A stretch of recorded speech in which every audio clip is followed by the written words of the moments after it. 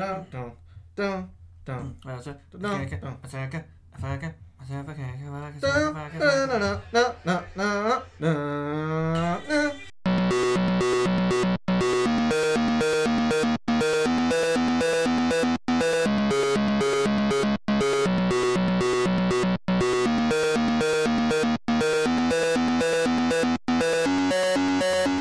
and welcome to the Invincible Podcast, probably the best superhero podcast in the universe. This is a show where friends get to talk all things Invincible, a comic book by Robert Kirkman, Corey Walker, and Ryan Otley.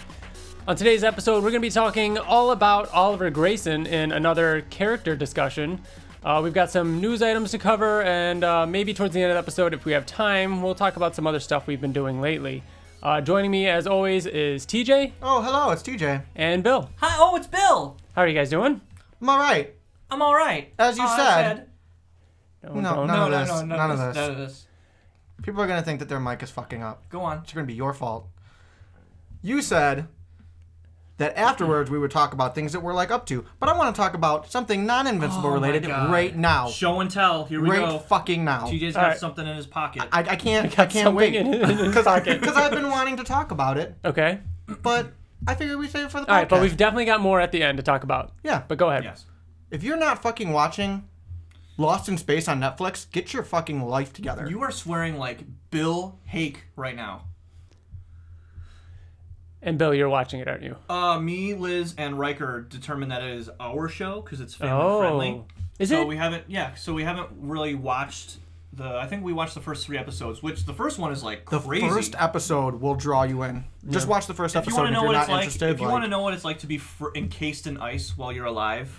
Don't like fucking show everybody like. So yeah, Lost in Space. There's something. Lost in Space is.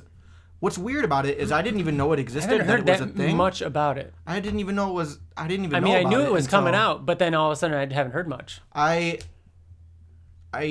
was watching TV and I saw a commercial for it, and as the commercial was playing, I was like, "This looks pretty good. I'll probably give it a shot." I'm not really into like outer space sci-fi, really at all.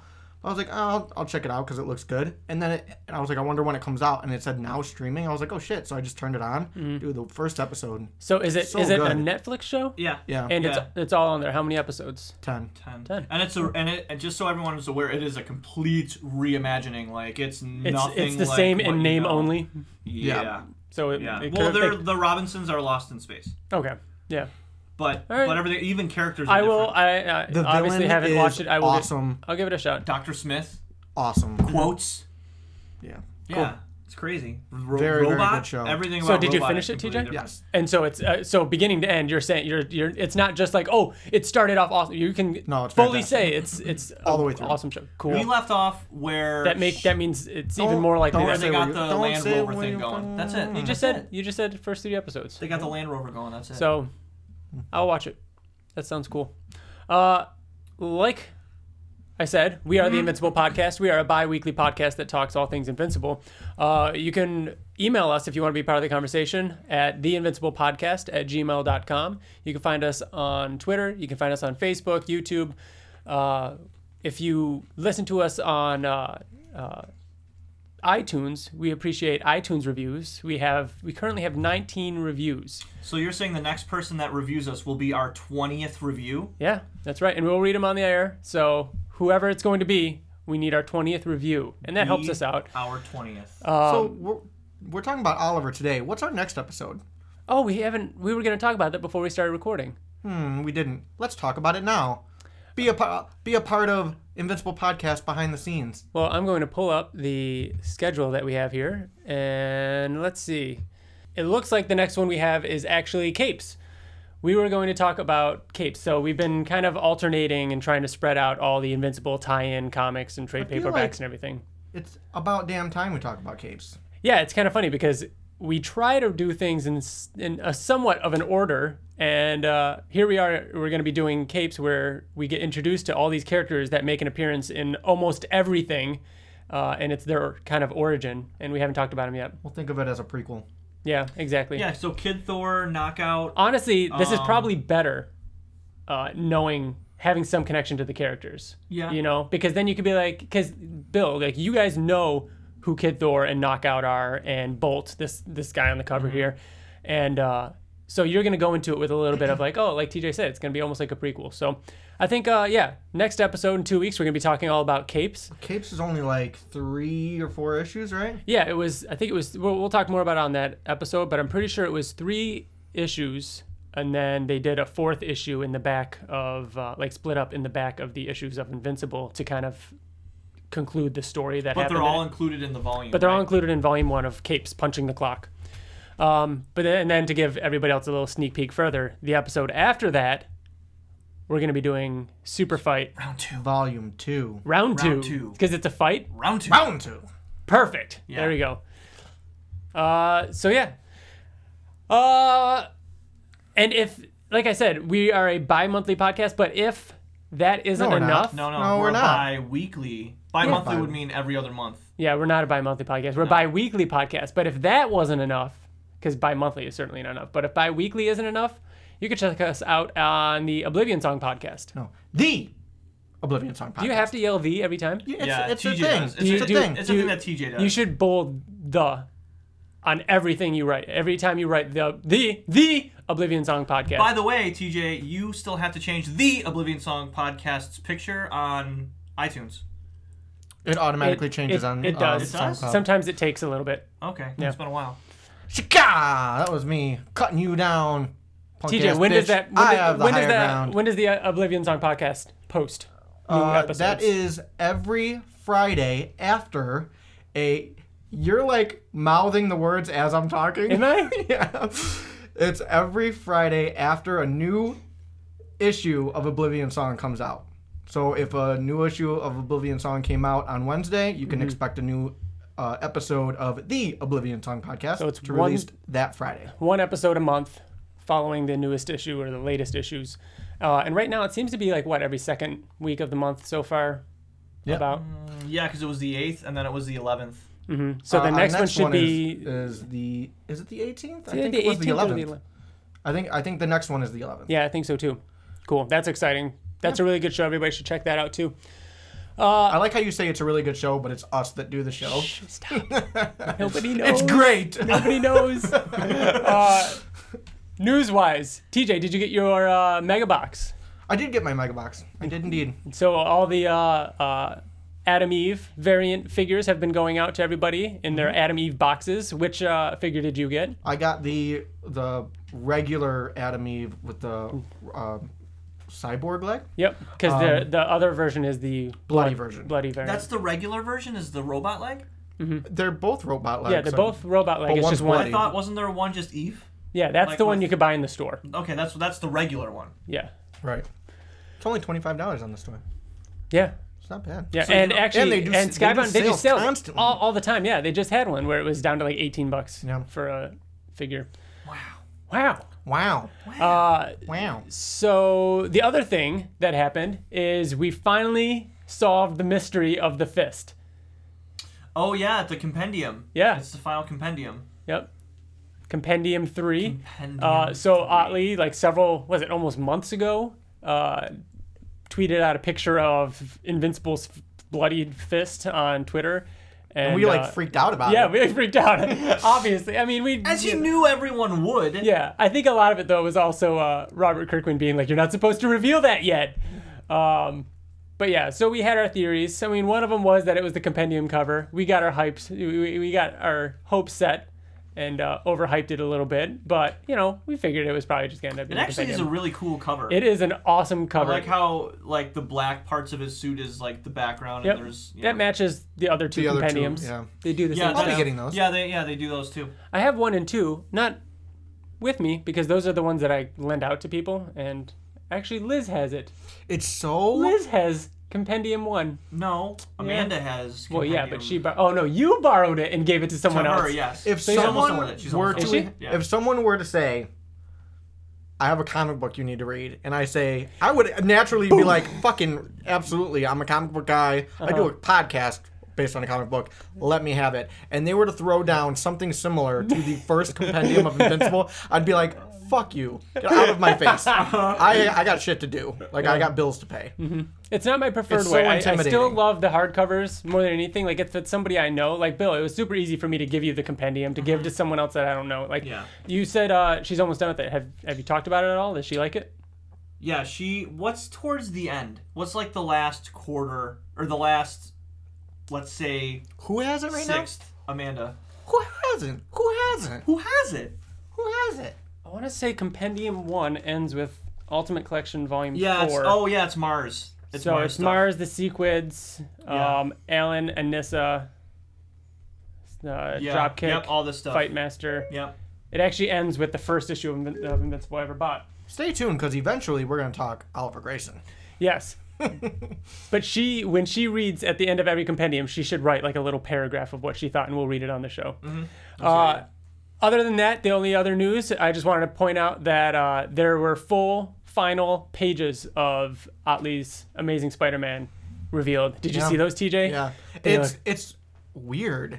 It feels like I'm reading Invincible. It feels like Invincible. It's like I mean, obviously not so much Spider-Man, but like the people that I don't know, like people in the background that are like looking. Yeah. It looks like they're in Invincible's universe. I mean, that's his style, though. Exactly. So, I know. love that, though. No, I'm saying that's in a good way. I love people that. did say that, like, on Twitter. They'd be like, "Oh, why does that guy look like? Why does J. Jonah Jameson look like Omni-Man?" And he's like, "Well, that's just how I draw. A mustache." Yeah. So yeah, I'm super excited. I can't wait. I mean, I don't know. That's why I'm so into commissions and why I have so many of them. Is because I like that each artist has their own style and that you can look at something and know that's Jim Lee, that's Ryan Otley. That's what I was gonna say. Jim Lee has one of the most definitive. Yeah, and I love that about just artists. like Ryan Otley. I think that's an important skill to have, because if you want to have like a signature style, you know what I mean. It's. Yeah. I think it's more difficult to have a signature style than it would be to just kind of change constantly. Mm-hmm. You know, because that's what people fall in love with. Jim Lee's, Catwoman, the profile of hers. All right, moving on. Are you talking about her backside? Yes. Yeah, physically, like her actual back, like the shoulder blades and stuff. Go on. All right, you guys ready to jump into our main discussion? Certainly. I'm so ready. So what we did is I split up the Oliver's life. I divided up into basically 4 sections of his life. I split it up into his origin, is the first section. The second section is Kid Omni-Man. The third section is Young Omni-Man. And then the fourth section would be the Coalition and his death. That whole Young Omni-Man area. Being like Kid Omni-Man as a teenager. That's what he names himself, though. Oh, does he? Yeah, he literally names himself Kid Omni-Man in one section, and then the next costume he has become Young Omni-Man. So yeah. But yeah, so let's kick it off. Kick that shit off. The first issue that Oliver ever appeared in was issue 26. And this was, months after the fight with Mark and Nolan, and Nolan had left the planet, and in a previous issue, Science Dog had showed up to Mark's house. Issue 25. Yep, 25, and that does come before 26. You're right, TJ. Thank you. Right before it. And it ended up being an alien that needed Mark to come to their planet to help them. So, anyways, Mark goes to that planet, Thraxa. Thraxa or Thraxia? I've always called it Thraxa. Just Thraxa. Yeah, no Ia. And this bug-like race says that their monarch wants to meet them. Mark goes up to him. It's his dad. That was actually how 25 ended. So 24 was the Science Dog one. No. Was that all the same issue? Oh, it probably was, all wasn't the same it? issue. Yeah. So big moment with Mark and Nolan. But other than everything that happens with that, is that issue ends with Nolan saying that he has one more thing to show him. And he takes him into another room and he says, "Mark, I'd like to show you your brother." And on the floor is young Oliver playing with Andressa, who is Oliver's mother, Nolan's wife, his mate, whoever. And then in the following issues, Nolan explains how he, his DNA was compatible with them, and that he he's currently only 3 weeks old, but he looks like he's 1, and that he's still going to live a long time, and he has this purplish blue skin, and what was I going to say? His lifespan is yeah, I mean, Mark, I liked how Mark ages was very slow, or very quickly, very rapidly. Up to a certain point, up to adulthood. Well, the reason why it slows down is because he's half Viltrumite. Mm-hmm. And Nolan, and there's one thing that always confused me was that Nolan said that the Viltrumites knew he was there and was coming for him. And one look at Oliver and they'd kill him, because this is one of the first times we ever learned that the Viltrumites kill, and he even says that they'll kill anyone with an imperfection. So Oliver would be killed because he has an imperfection. The color of his skin, the fact that he ages quickly, it's a flaw. Even though he'll live hundreds, if not thousands of years, as Nolan says. Which is ironic because that's what then Thrag does. That's what Thrag does. Yeah. But I mean, we even know now. It's not ironic. He hates them. He doesn't like them. Yeah, we even know now Thrag only did what he did to just get revenge. Revenge, yeah. He used them as a weapon. Right. He created weapons. He didn't create Viltrumites in his eyes. What do you guys think about the relationship between Dressa Andressa and Nolan? Because when he was on Thraxa, why am I? Thraxa. Yeah, you're right. Why does it sound weird? Yeah, it is because you draw attention to it. He said later on that he was always in love with his wife, with Mark's mom. You're right.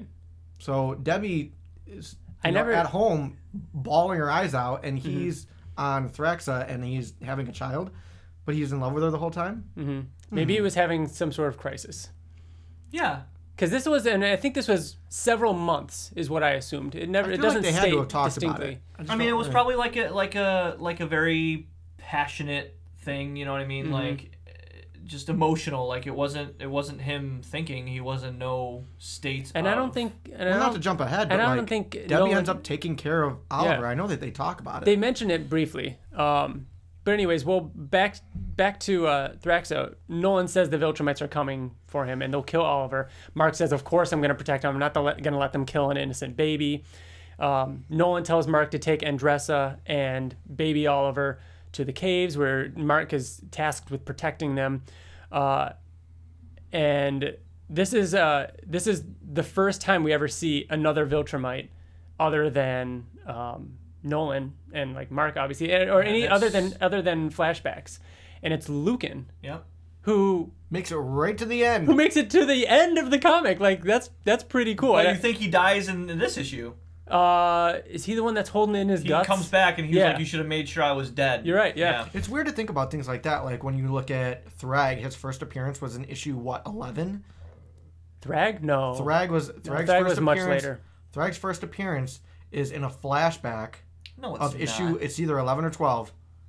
It's either 11 or 12. It was after Conquest escaped Cecil's containment, cement. Pull that shit up. He flew up to the building and walked up, and Thrag was standing there all Freddie Mercury. I remember he looked like he was like arched, and that was the first appearance of Thrag. Yeah. I'm gonna look that shit up. You look it up, but I'm gonna keep going.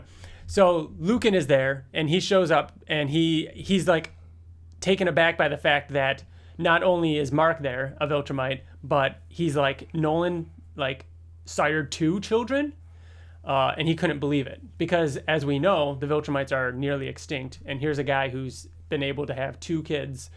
And I love how when Mark like attacks him or like punches him in the back of the head and flies away, and Lucan's like, "Come on, man, get your head in the game. It's like Lucan is like green, you know what I mean? Like he's not very good at this yet. And I really like this issue for several reasons, but one thing, I really liked this chase scene that happened because Lucan is gaining on Mark, and this is way before he's powerful. Like remember, he had to work out after this. This was the fight that led to him working out, and he's flying away with Andressa and Oliver, and Andressa's looking behind like he's gaining, he's catching up, and Mark tells him, he's like, I'm sorry, he's going to catch me. I'm sorry I couldn't protect you guys. Like, he's basically apologizing because they're going to kill him or kill them. But Nolan shows up, saves the day, and TJ, you have an answer? Yes, issue 11. I was right. First appearance, issue 11, because it was in a flashback. Last appearance, Invincible 140. I would find issue 11. I would like to find that issue. I don't have Volume 1 or Compendium 1 or issue 11 handy. I keep lending out my Invincible comics. We'll look it up. Wait, issue 11? Issue 11 is where he says, I think it's time you find out where you really come from. And then he does the, isn't it the whole flashback? I don't think I'm going to open up this. I think that's issue 11. I'm going to open up this. You're clearly opening something. I can hear it. Yeah, this issue 11 from Serbia. So we're not going to be able to read anything because it's in Serbian. Do they speak Serbian in Serbia? I think they speak, or do they speak Russian. Probably speak Russian. All right. Ryan, if you could please open this slower. Thank you. It's in black and white. That's cool. How ironic is it that you have this issue here? No, I haven't opened it. It is really ironic that I have this issue in Serbian. I guarantee they just assume it's somebody in the background. I don't think so. Which I think he talks to somebody and... No, I don't think he's in this issue. I bet he is. Oh, look at that. That guy is going to be in capes. Yeah, TJ, I disagree. Everybody in there, there's so many people with... I don't think he's in there. I think Google that's got wrong. Yeah, I think Google got it wrong. Yeah, I think they just assume because we have... it's does Google have an Invincible podcast? Burn. All right. No, but I do, so I must be right. TJ, you keep looking at that, but I'm going to continue on. Well, if he says the word thrag, I'm not going to be able to see it. He doesn't. I swear he doesn't. Back to the fight on Thraxa. After the fight, the Viltrumites take Nolan, and Mark is tasked with protecting Earth and all that. But he goes back to Andressa, apologizes, says that they've taken him. And then in the next issue, this is now issue 30, what was it? It was, I think Mark has spent over a month helping to rebuild Thraxa after the fight. Mm-hmm. I forgot he had been there that long. He started dressing. Yeah, he was dressing in their alien clothes. This is a reoccurring theme that I didn't know started back then, of Mark just disappearing for long periods of time. Mm-hmm. All the way back to issue 30. Andressa encourages Mark to take Oliver, telling him that he has to leave because he's been there. Old. She's old at this point. She's getting old, yeah. She looks old, and she tells him that, I'm going to die soon. At this point, Oliver is like a toddler. He looks like he's, he's maybe 3. Three's not a toddler, is it? 3's a toddler. Is 3 a toddler? Yeah. I don't know these things. You do. It's a toddler. Okay, so Oliver is a toddler. He's saying things like brother and stuff, and Andressa is dying. She says you have to take him with you. Mark shows up at the house. Debbie walks in. Mark's standing there in alien clothes, and then Oliver walks around the corner, and she freaks out, and she's like, "What is that?" Mark quickly explains. Baby. Yeah, Mark quickly explains everything about how, Dad, this is my brother. She's like, did he just call you brother? That is when he mentions Dad, had a wife. He moved on, and she has a sad moment where she says, so this woman, why doesn't she have the child? Why is he here? Why did you bring it to me, Mark? And she, Mark explains how she had a really short lifespan, and I don't want to say that he convinces Debbie to take him, because what happens is he has to leave. He leaves her with Oliver, and then he goes off to do things. He goes to talk to Cecil, who knows everything that's going on, and he tells Mark that they're gonna hook her up with birth certificates, adoption papers, and we're going to get this holographic thing to match his skin to cover it up. And then a couple issues later, Debbie even says, oh yeah, I talked with Cecil, we're going to get that holographic thing to match his skin. That never happens. Mm-mm. That was kind of odd. I mean, I'm sure it was one of those things that they threw in there. It's like, yeah, maybe we'll do this, and then they just decided not to, because it wasn't necessary. It also would have been very Nightcrawler-ish. Does he cover his skin? I mean, he uses makeup, right? Well, maybe I'm thinking of X-Men Evolution, which was a great cartoon. Did they do that in that? He had a watch, and he just turned it, and it changed his skin. Yeah, because they were in school, right? Yep. Such a good show. So anyways, Mark goes back to Debbie. She agrees to take care of Oliver. Of course, she fell in love with him. And that's when Mark goes on to Africa. So we know where this is going. Well, Mark is in Africa. He gets a phone call. And flies back. And Angstrom levy. How fast can you get to your house? Is that what he says? How fast Something can you like get that. home? Yeah. Mark barges in the door. There's Angstrom Levy, crying Debbie, confused baby Oliver. Mark and Angstrom fight. Angstrom brings up a really interesting point that in all the dimensions he's been to, he's never come across Oliver. Why are you smiling, TJ? Because that's something I want to bring up later. Interesting. In my piece. As Kid Omni-Man. And I always thought that was interesting. Mark goes on to kill, in quotes, Angstrom. Jumping ahead to issue 35, Oliver is starting to say a few more words. Cecil had promised that a tutor would come. A tutor has shown up. Her name is April. And she arrives to the house saying that she knows everything that's going on, that she's aware of who Nolan was. She's aware of what Oliver is and everything that's happened to their family. And she says that Debbie's going to have to come up with a name for the birth certificates and everything like that, even though traditionally, like Nolan tells Mark, that traditionally they name themselves because they age so fast that they would normally just name themselves, which is why he didn't have a name. The Thraxans? Yeah. Thraxians? Thraxians? I don't know. Thraxans. Yeah. That doesn't sound right. Thraxians It's gotta be, sounds though. better. Thraxians? No, Sounds like fractions. Yeah, it does sound like fractions. But Anyways. yeah, so she named him Oliver after her father. Then the final issue that I consider to be Oliver's origin is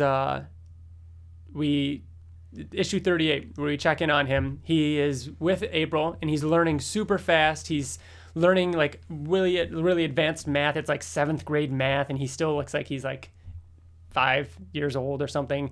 And Debbie's telling him like, oh, you got to work hard and do good at it or whatever. And he says, I love you, Mommy Debbie. And then that's it. And that's all I consider to be Oliver's origin. Now, Oliver mentions how because the Thraxians, with the way that their race is, remember everything. Yeah, they have full recollection of everything. You're right. From the That's a good minute point. that they're born, from the minute that they die. Like, so if they're 60 years old, they would remember what it was like to be 1 day old. Yeah. Yeah, they remember, and that comes up later. It comes up. I want to say it comes up a couple times. It does come up. It comes up twice for me, and I think at least once for you, Bill. And yeah, I took notes on that. TJ, you're gonna take us a little bit through Kid Omni-Man's story. Yeah. So at this point, Mark is away at college a lot. He's not really home that often, but he comes home and he talks to Debbie, and Debbie pretty much tells him, it's been a little while since you've seen Oliver. He's older now. Mark goes out back and kind of is playing catch with him. And this is the first time we see him, and he is significantly older. And flying. Well, he is now. They're playing catch, and Mark overthrows the ball, and Oliver jumps up and catches it and stays in midair, and basically says he got his powers before but wanted to wait to surprise him. He didn't tell Debbie. He goes back inside, and Debbie's not even sees him. Debbie sees Oliver flying and was like, oh yeah, well, cool. Yeah, it's very Debbie of her. Yeah, which is the same reaction that they got when Mark got his powers. Mm-hmm. Nolan would. It's almost. I almost feel like she probably would have expected it even more coming from a purple kid. You know what's weird is I'm starting to feel, recapping all of this, how I feel about Tara. Like, this is when Oliver gets most of his personality. Like, this is from this point on. TJ's section of this Kid Omni-Man is like very much Oliver. Like, this is where he even as an adult, he still has all of these quirks and stuff like that. Kid Omni-Man, like Oliver at this age, at the Kid Omni-Man stage, your favorite, was one of my top favorite. Mm-hmm. Fun fact: we've done three character analysis episodes so far on this podcast. The first one, Rex Blode. The second one, Angstrom Levy. The third one, Oliver Grayson. They all died. Not only that, they're all my favorites. they're all three of TJ's favorite characters. Yeah, they are. Hey, that's very. We let the people decide. We did let the people decide. We put which was bullshit, because how close Dinosaurs was so close, Bill. I'm sorry. He was right there. And you know what? I voted for him. Yeah. Even after you're like, oh, it's looking like it might be Oliver. I was like, no, I'm voting Dinosaurs. I voted Monster Girl. Really? You would. Who was the other one? Battle Beast. Okay, so I'm surprised Monster Girl was like last or something. I voted for Oliver. But the Oblivion Song podcast voted for Battle Beast. Oh. I wanted to be fair. I didn't want to be an asshole. You wanted to be fair. I wanted to be fair. Right. So I was fair. Yeah. Battle Beast would be a cool one, though. It'd be a quick one. I think so would Dinosaurus. Yeah. Dinosaurus would be quick, but I feel like there'd be a lot to talk about. There's a lot of other, stories. Yeah. Yeah, so they're talking. Mark kind of makes a comment about training him, and Debbie's like, absolutely not. You know, he's too young. It's too dangerous. So, yeah, we got the tutor coming back in. There's a lot of tutor in these early issues, which was cool. She was a cool character. And I don't know if there was I don't remember the point in which she just leaves. We didn't get really any kind of farewell to that character. She just stops being really necessary. Yeah. No, I agree. Yeah, but I'm just saying, like, I don't even think I noticed her not being there, which just goes to show that it's not really necessary. Yeah, so they keep talking about how his advanced learning, that he's, gone through six grades within a matter of a couple weeks. So there's a time when Mark goes off and he's flying and he runs into. This was actually terrible with names. The first no Tether Tyrant. Tether Tyrant. Yeah. Fuck.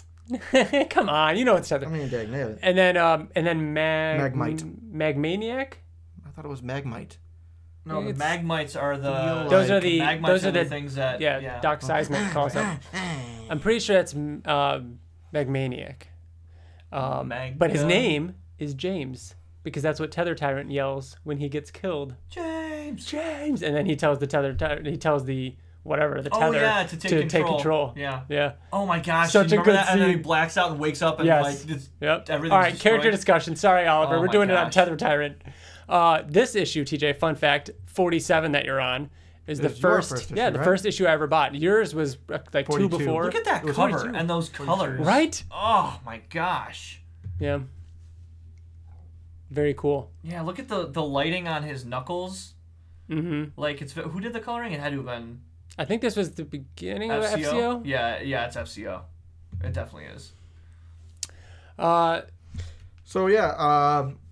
Invincible is fighting them, and Oliver kind of followed him and is watching from a distance, but then decides to run in, and he throws his first punch to Magmaniac, if that is his real name, and kind of punches him in the face, and then Invincible very quickly ends the fight, and Oliver's like, so that was good, right? I did good. I wasn't sure if I could do it, but man, this was almost easy. So can I be your partner now? And Invincible says, we'll talk about this later. Before that fight happens, because I'm just looking at these pages too, there was a really cool conversation that they had that was told through text boxes, and it was all about what you were saying, TJ. Oliver having complete recollection of everything he's witnessed since the day he was born. I said that, actually. Well, TJ said that it was in this issue. I think we all kind of said. And then he talks about, I remember the man my father was. He was a kind, caring. I remember the interaction you had when you first arrived. I do not ever recall having a reason to fear him. And then he talks about, even now, the mere mention of his name has made you noticeably uncomfortable. And he's like, which do you think is the real version of our father? Talking about Omni-Man and what he did versus the man that Oliver knew. And that was a really cool discussion and something that I think really builds towards Oliver's character. He asks, he talks about how Nolan had to have been two separate people. The one that they knew and the one that the world knew. Yeah. One of them had to be fake. Mm-hmm. Which one do you think it was? Obviously, we know which one it was, but... so later on... New issue, right? New issue, yep. 48? This was 48. Cecil is at the Grayson home, and he's talking to to Debbie, and he's talking about how he was kind of disappointed that they didn't tell him that he got his powers. And Debbie, she pretty much told him, like, yeah, because I'm a little nervous that you're going to try to recruit him. Mm-hmm. And then he goes, you know, after what your husband did, I think, you know, he's basically saying, after everything I gave to Mark and how I'm funding him and I'm paying for this. And she says, well, I think the work my son does for you more than compensates you for your trouble. Referring to Mark. Right. And then he says, well, after what your husband did, I think. And then he gets a phone call. And then... and that is what leads into issue 50 and everything that happens there. Right. So we found in issue 50, Mark gets the realization of who Cecil really is and how he works with villains, and he doesn't take it, you know, very lightly. Mm-hmm. He's pissed off, and one of the things which involves Oliver, as we'll talk about, is he puts him up against the wall and says, if you ever come near Oliver, I'll kill you. If you ever try to recruit my brother, I'll kill you. And it like, it's a close up on Mark's face and it's all bloody and he's choking Cecil. And like, this is the first time Mark's ever threatened to kill like a human like this. Like that was out of rage, out of pure Viltrumite rage. Mm-hmm. Yep, pretty crazy. So more of them flying around. So they're flying, and you know, Mark is going pretty fast, and Oliver's trying to keep up with him. I like how they're barefoot here. This is issue 51 when they're flying around, and Mark has someplace to show him. He's gonna take him somewhere. Yeah, but on the way they're talking about how, you know, Mark says that he talked to Debbie, their mom, and they decided that Mark is going to train him. Mm. So now he's already super excited, and then come to find out, they're taking him to Art Rosenbaum to get his very first costume. And yeah. How did we feel about this costume when it was first revealed?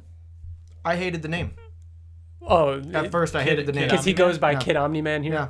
I thought it was fun. Actually, I don't think I think the name is intentionally like not supposed to sound right. Yes, it's uncomfortable to say. Yes. It's not natural. Of course, like I we get why he does it. Like he is not a human. He's like, I want to honor Omni-Man. I want to be Kid Omni-Man. Like it's funny when we were talking to one of our best friends, Robert Kirkman. He was talking to us about how Cory Walker named him, and how like the same thing with.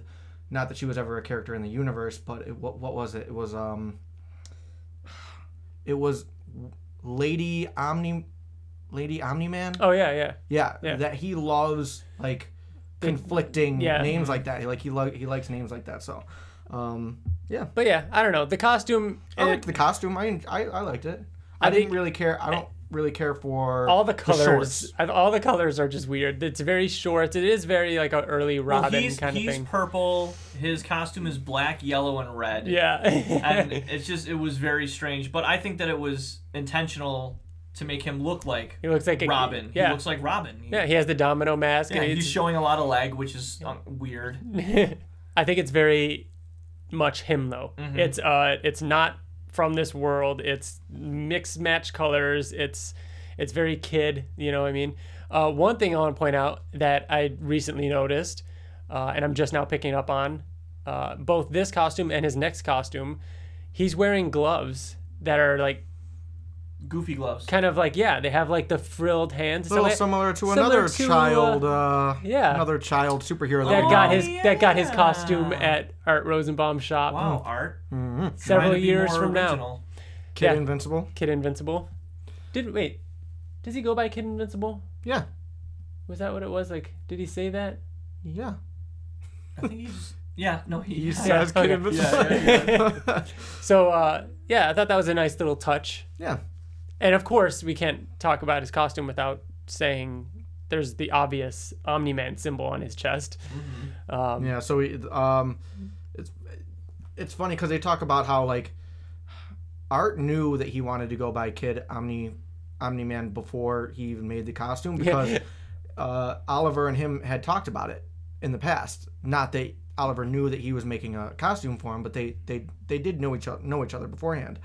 I like how Art says, "Don't look at me. I thought he was gonna go by Omniboy. This Kid Omni-Man stuff is new to me." Yeah. Because Omniboy is the name that would probably sound better. You know what I mean? Like, I'm sure they kicked that name around. Kirkman and like Corey or Ryan. Like, it's like, should it be Kid Omni-Man? And it's like Omniboy sounds way better. But it's like, no, he would want to honor his name. His name is Omni-Man. Well, that's what Mark says. He pulls him aside and says, Art isn't going to tell you this because he's the only normal person on this planet who doesn't hate Dad. But you can't have Omni-Man in your name. You just can't. And he says, why not? And he says, because everyone on this planet hates him. And Oliver says, but he's my father and I want to honor him. Mm-hmm. If people see me helping them, saving them under his name, won't that start to redeem him? Isn't that something we should be trying to do? Mm-hmm. And Mark kind of looks away and says, maybe. Yeah. Kind of, so they talk about it a little bit more, but I mean, that's what he settles on. That's his choice. And I like how Mark said that Oliver's costume was better. Like, Mark never really liked his costume. Yeah, well, this is where, while he's there, Art gives him the blue and black. Mm-hmm. And he actually likes Kid Omni-Man's better than the blue and black. Which I liked his blue and black costume more than black. I liked it more than Mark liked it. Oh, yeah. It's another thing where it's like, I like it now, but I didn't really like it then. At the time, yeah. Even now, I just think it's okay. I think by the time we got to Conquest, though, yes, it was like, yeah. Put them FCO colors on that shit. Yeah, I mean. All right, so yeah, then they go off and they get in their first fight as Kid Omni-Man and Invincible. And I think there's the most important part about this is a couple pages ahead, where he meets up with the Mauler twins. This is the pinnacle moment right here. So there's there's a reason, like, the Mauler twins are taking over a missile silo, and Mark brings Oliver along to help. Yeah. And while Mark goes off to stop the missile that was launched, that leaves Kid Omni-Man to stay with the Mauler twins. Mark says is going to get the missile, and he said, they fired the missile. I'm going after it. Get out of here, Kid Omni-Man. You can't fight these guys alone. Just run. And then the next page is the coolest thing that Oliver has done in the entire series. Right after Invincible says, run, you can't take these guys, he flies right through one of the Mauler twins. Like a bloody, gory I'm trying to remember. Is this the first time we saw detailed gore? No, because no, we see. What do you mean detailed? Because holding intestines out of his. Angstrom Levy got beat to shit. Yeah, this isn't. We didn't see his face though. That was in issue 60. This is definitely the first and only time we see a little boy flying through a person. Oh no, I agree. But I think this was the first time that it was like, oh shit, this is like. Even the other Mauler twin in the background was like, oh shit. Yeah, because like. Omni-Man killing the Guardians. It's very like stylized. There isn't a lot of gore, like very detailed gore. Like this is, it's also like I said, I'm pretty sure this is FCO, but this is like oddly drawing guts, and something that we'll see more of later down the road. But I want to say the first time we see a lot of it. There's intestines wrapped around Oliver's fingers. Mm-hmm. I don't know how he didn't get it on his face or in his mouth. Well, he got a little on his mouth. So. Again, with the ending of this fight leads to the biggest storyline, or the first big storyline of Oliver, which is he flies right through one of the Mauler twins, and then the other Mauler twin is looking like, oh shit, I surrender. And then he goes, I surrender, because he's terrified of him, and he goes, oh, you're gonna make this easy for me, huh? Oliver says that and kills him. Yeah, punches his He surrendered, and Oliver kills him. Yeah, like we were just talking about. Oh, it's crazy. There's intestines wrapped around his finger. No, now he has his fist through his brain, and his teeth are going out the back of his head. His jawbone is coming through the top of his skull. And everybody else that was there in the fight, the Guardians, you got, Duplicate and Immortal and Darkwing, they're all staring at him in disbelief, like, you just killed that guy. And Oliver's like, don't look at me. Like, I didn't mean to kill him. I saved your butts. Like, he didn't even really care. He's like, I didn't kill them on purpose. I didn't murder them. I was only trying to help. Yeah. So. And this is when Cecil shows up, says that, and then Invincible flies in, freaks out and says, "Stay away from him." Yeah, because previously this was the threat. All Cecil was trying to do was be like, "I'll take care of this." Mm-hmm. You know what I mean? He was. Yeah, but at the same time, like I always got the feeling like he was slowly trying to build a relationship with. Kind of, because he does start by saying, like, you got to understand people aren't accustomed to seeing someone your age do things like that. You're very special. There will be times, like, he is kind of saying, like... Do you remember when we were doing Guarding the Globe, and we saw such a different Cecil, and we talked about how the reason why Cecil is the way he is in Invincible is because we only see him around Invincible. Mm-hmm. He's trying to build a relationship, but that's not the real Cecil. I feel like we got the real Cecil in Guarding the Globe. Yeah. You know what I mean? Like so you know that he had intentions. I feel like he had different intentions. I think he was trying to, recruit him. I think that he's afraid of Mark, and he would never do that. I think that he was literally just trying to console a little boy that just flew through a man. I don't know. I do. I think it's a little of both, because I don't think that he's afraid of Invincible at this point. This is where I started to have bad feelings about Oliver. This conversation. Yeah, this conversation where he was like, we need to take care of bad guys like this. Like, well, you should be happy. It started because they fly off after that scene and Invincible screaming at him saying, "You killed those guys." Yeah. And that's what Bill's talking about. So, yeah. Yeah, they're talking about the morality of it all. And Oliver, at this point, is... Mark does the same thing.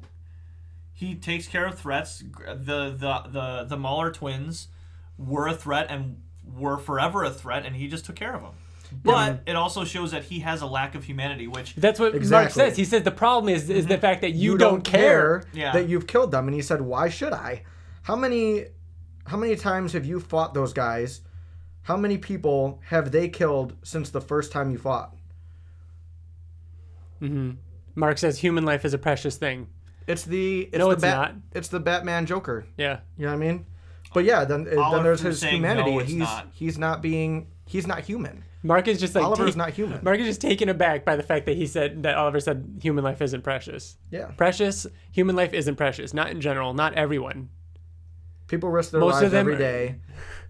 Read that, because this is important. This is a child saying this, by the way. People risk their lives every day. They kill each other.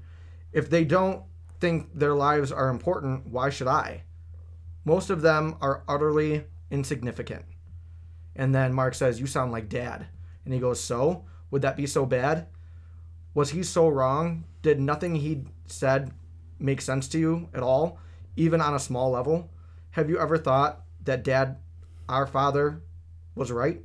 And then Mark stares off and says, "Sometimes." Mm-hmm. That's how the issue ends. Ooh, that's when we knew, like, oh.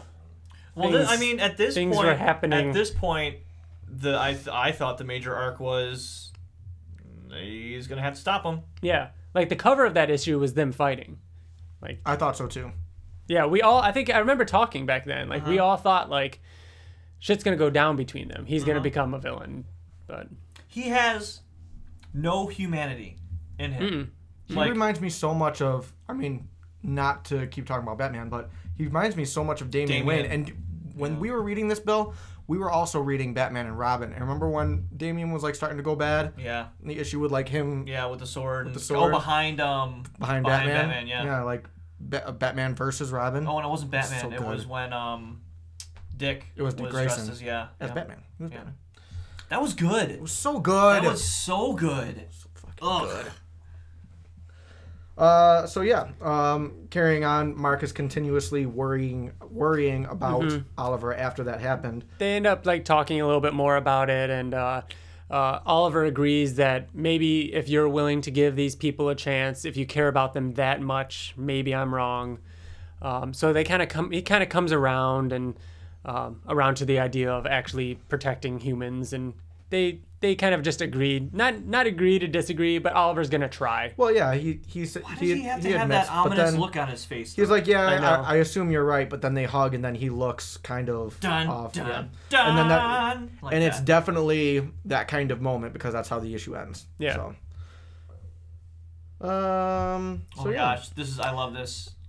Oh, I just this little moment of Mark and Eve waking up together in the morning, and Oliver, who's obviously living in the same house, barging in on them. Whoa, hey Eve. Yeah. Like, and they go off and they tell him to stay home, and he's like, "Stay home? I think not." And he puts on his costume and he says, "It's time for Kid Omni-Man's first solo adventure." So he goes off and he's flying, and he runs into... I don't know if I know this villain. A monster. Shoot. Man, it's not Furnace. It's the person who's trapped in this suit. He's trapped inside You're right. the suit. He's trapped in the suit. Trying to create a lot of destruction so people will help So a him. hero will come and help Yeah. him. I forgot about this guy. He has a name. I'm sure of it. Yeah, so... He's orange and yellow. It looks like he's covered in spikes. He looks like Penance. He just, I don't know. Penance from Marvel? Yeah. The one that had a lot of spikes all over him. Wasn't he something else? Wasn't he? Speedball. Speedball. He was the one who caused Civil War. Yeah. Right? Yeah. I have the first appearance of Speedball. Oh, yeah, I do. That's a Spider-Man issue? It's a Spider-Man annual. I think 12 or something. Anyways, so Omni-Man shows up and he's fighting him. Kid Omni-Man. Kid Omni-Man is comes in hot trying to fight him, sees he's doing destruction, but then realizes that he really just needs help. And the guy says, maybe you're strong enough to help me out. Turns out, it ends up going off to other story, but it comes back and it says that he says, "No, you're not strong enough. You're just wasting my time."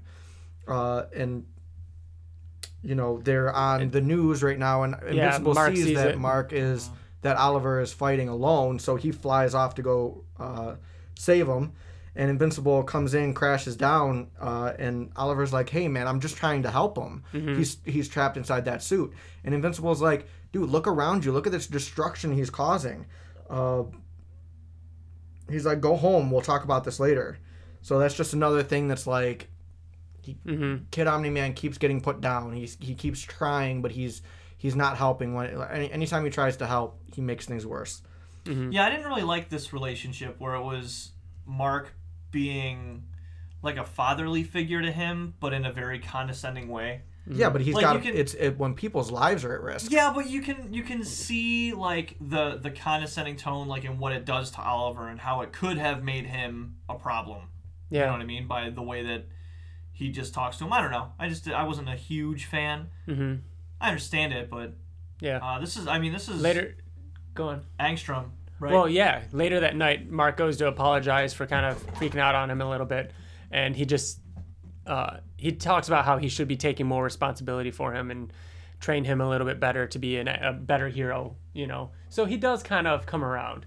I think in that moment he was probably just a little heated because of all the destruction that was going on. Right. But that is the moment in which they realize that someone is watching. They don't know that it's Angstrom yet. Yeah. So later on, just a quick little thing. Mark takes them for hot dogs at Beefy Frank's, which is the same place that we see. I think we see it like in one of the first couple Nolan issues, takes right? Mark Nolan there. takes him. Yeah. So I thought that was kind of cool. But yeah, like the next kind of big thing that happens. Oh, there's April. Yeah. Oh, yeah. So she is there pretty late on. She's around. Yeah. She's still existing out there somewhere. But yeah, like the next big thing that happens is really the Invincible War, which something I never really thought about until I started researching Oliver is that the fact that like we talked about earlier, none of these Invincibles came through with a sidekick. No Omni Boys, no Kid Invincibles, nothing like that. It's because Kid Omni-Man is the only one that exists in all these dimensions that we've seen, which is kind of cool. Yeah, I think that's awesome. That's some nice continuity there. Yeah. I think it would be cool though because he could have. I think because Angstrom said I hadn't come across one yet. Right. There very well could have been. How cool would it be if like a whole bunch of there were a bunch of Kid Omni-Mans in the sky too. Most of the evil Invincibles, what is their backstory? Omni-Man. Well, what happened? Someone they either joined. Dies. They either joined Omni-Man, or Eve died, or somebody like they turned bad to a degree. But if Mark and Nolan never fight, and Nolan never turns his Nolan never goes to Thraxa. There's never an Oliver. Oh yeah, that's a really good point. So if they join together and Mark is evil, Nolan doesn't need to go there. Yeah. Which would mean there'd be no Oliver. See, this is why we needed that whiteboard, because we would have discovered this during our What If episode. You're right. So yeah, this the Angstrom-Levy portion of the Viltrumite War ends with, Invincible getting the better of him, putting him on the ground. He's beating the shit out of him. And I think that Invincible was, about to kill him. But then Kid Omni-Man shows up and he's like, do it. Kill him. Yeah. Just do it. Before he has a chance to escape, why are you even hesitating? Look at what he's done. Just look around you. You thought you'd already killed him before. If you had, none of this would have happened. Mm-hmm.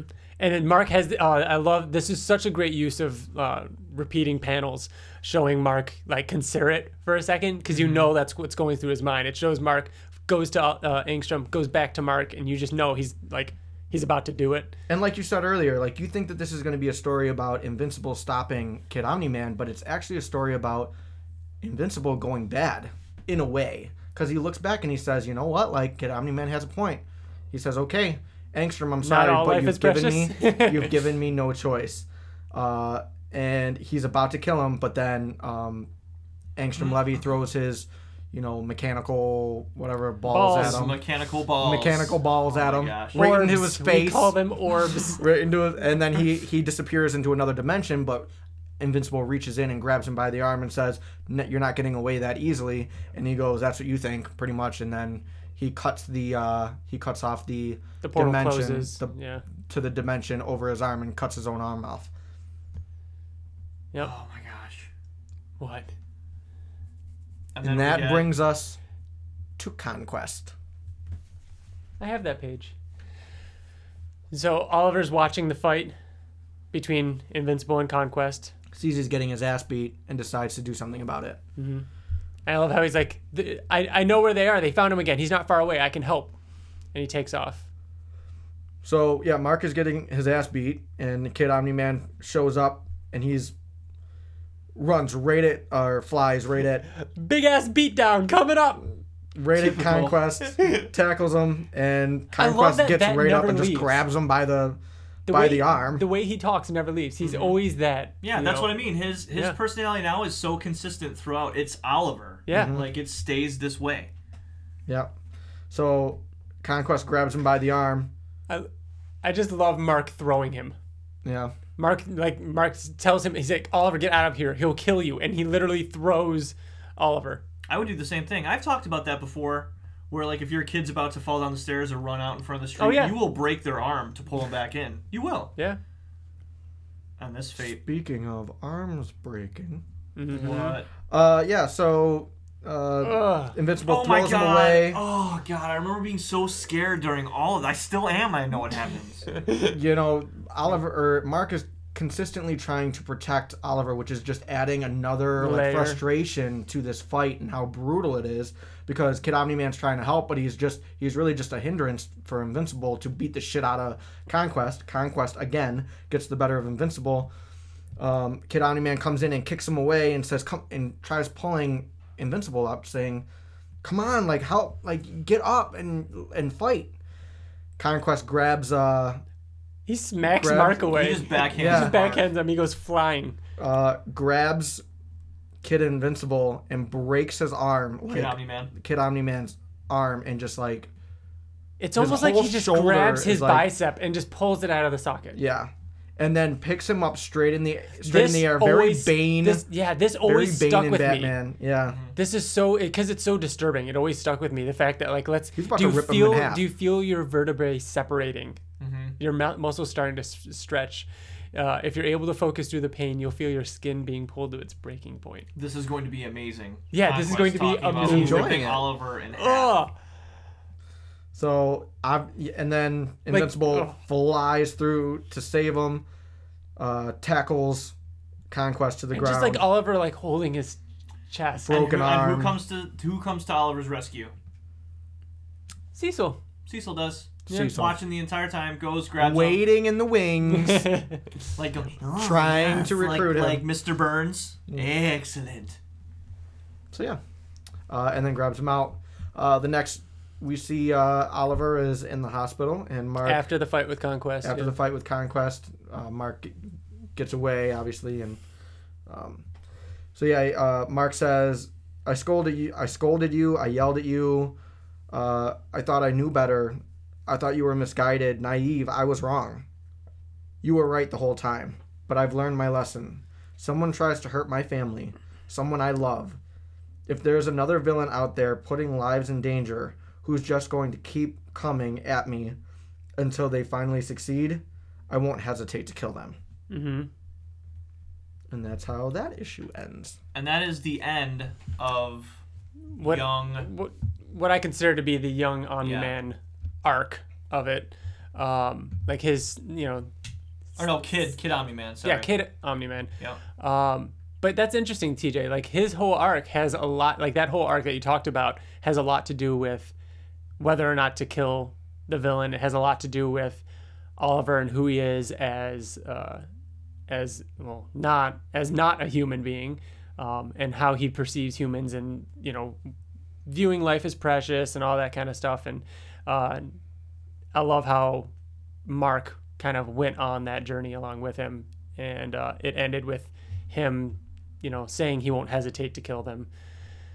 But yeah, so next up we've got young Omni-Man, this section that some time has passed. Well, check out this twist, okay?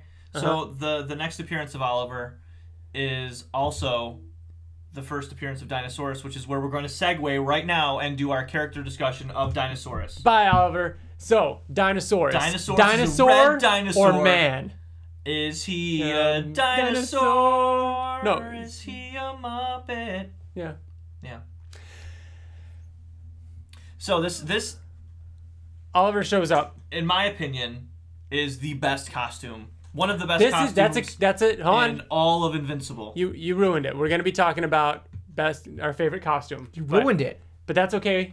TJ and I haven't given ours. So we should leave now. I'm saying this is everyone's. Oh, is it? He has a new costume. So he has a new costume, and when he flies up, it's so fun because he was saying how... Because he's been sick, or like he was in the hospital. He was getting better. Well, and how he got his costume was that Mark was like, oh, sweet, what, like, awesome costume, I love it. Like, what brought it on? He was like, oh, I was fighting the elephant dude, and you ripped my costume. And then he also agreed upon... wait.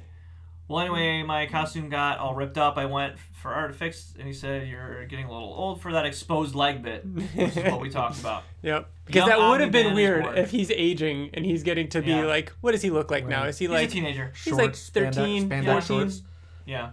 Yeah, he was like between 7 and 9 when he was... Omni-Man, and right now he's definitely a teenager. Now and it's cool because it looks very much like Omni-Man's costume. Still has the logo, but it's black and red. No cape. He still has the gloves. Did the O go all the way down that black line? Go all the way down the torso before? In Omni-Man's? Kid Omni-Man? No, in regular Omni-Man. I think it was just the O. I don't know, TJ. You got it right there. I think it is just. It did go all the way down. It went all the way down? Yeah.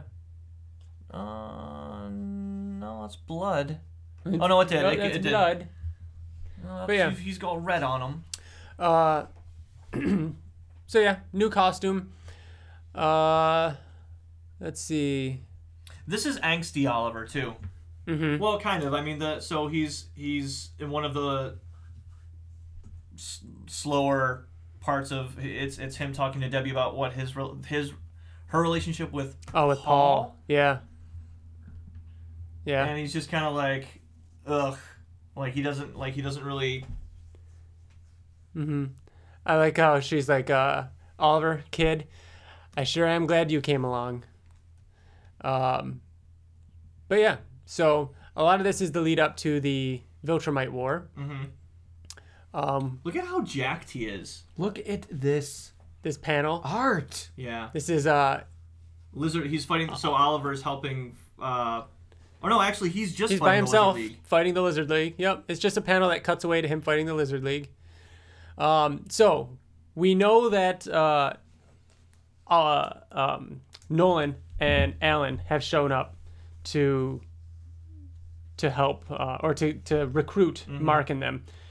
So in issue 71, the beginning of the Viltrumite War, they walk in the door, and Nolan is standing there. And this is the first time Nolan has seen Oliver. And vice versa. Yeah, And well, Oliver yeah. Since he was a baby. Since they're Exa. I like how Oliver says, "I was worried you wouldn't recognize me." It's such a cool moment because we know that everything that we know about Kid Omni-Man and young Omni-Man, I mean, it says it in the name. He wanted to name himself that to honor his father. He looked up to his father his whole life, but he didn't really know him that well. You know what I mean? But at the same time, he has perfect recollection of every single moment of his life. This is a huge moment for Oliver. Who allowed... And for Nolan. Because Oliver walked in and knew Mark was leaving, and then he was like, I want to come with you. Like, and Mark was like, absolutely not. Yeah. You're staying home. Like, Nolan wasn't, like, the plan was for Oliver to stay on Earth. Yeah. So who allowed Oliver to come? It was Nolan, right? Yeah. Like, he thinks that it's a good idea. Yeah, he changed his mind because so they can learn. He wants to know more about Oliver. Mm-hmm. So he changes his mind and they bring him along as well. While they're in space, Oliver talks about how cool it is that he can hold his breath for a really long time. But on their way to the Coalition, they're attacked by a ship, and Conquest is back. Oh my god! And look, Lucan. Yeah, he was there the whole time in the back. So I kept thinking as I was revisiting this, Oliver just keeps flying in and then getting knocked away. He always does that. Like, he flies in. Oh, I'm ready to help, and then like a stronger Viltrumite just knocks him off. Like, why is he even a part of this fight? If I were Nolan, I'd be like, sit in the ship. Mm-hmm. Like, I want to get to know you, but that doesn't mean I want you to fight. Yeah, Conquest calls him a warm up. Mm-hmm. But this is very reminiscent. So Oliver is running out of air. Yeah. And he needs to find a planet with air on it. So they're fighting. So Oliver is flying to this planet. Conquest is like, you're not going to get away from me. And it's almost the reverse of what was happening before when Mark was carrying Oliver and... Oh, yeah. Andressa. And it's almost the same shot. Yeah, the same similar. Panel with like the very close up the hand foot. Grabbing the foot. You're right. That is very close. It's very, very close. It's almost identical. I'm looking it up. It's the same kind of feeling.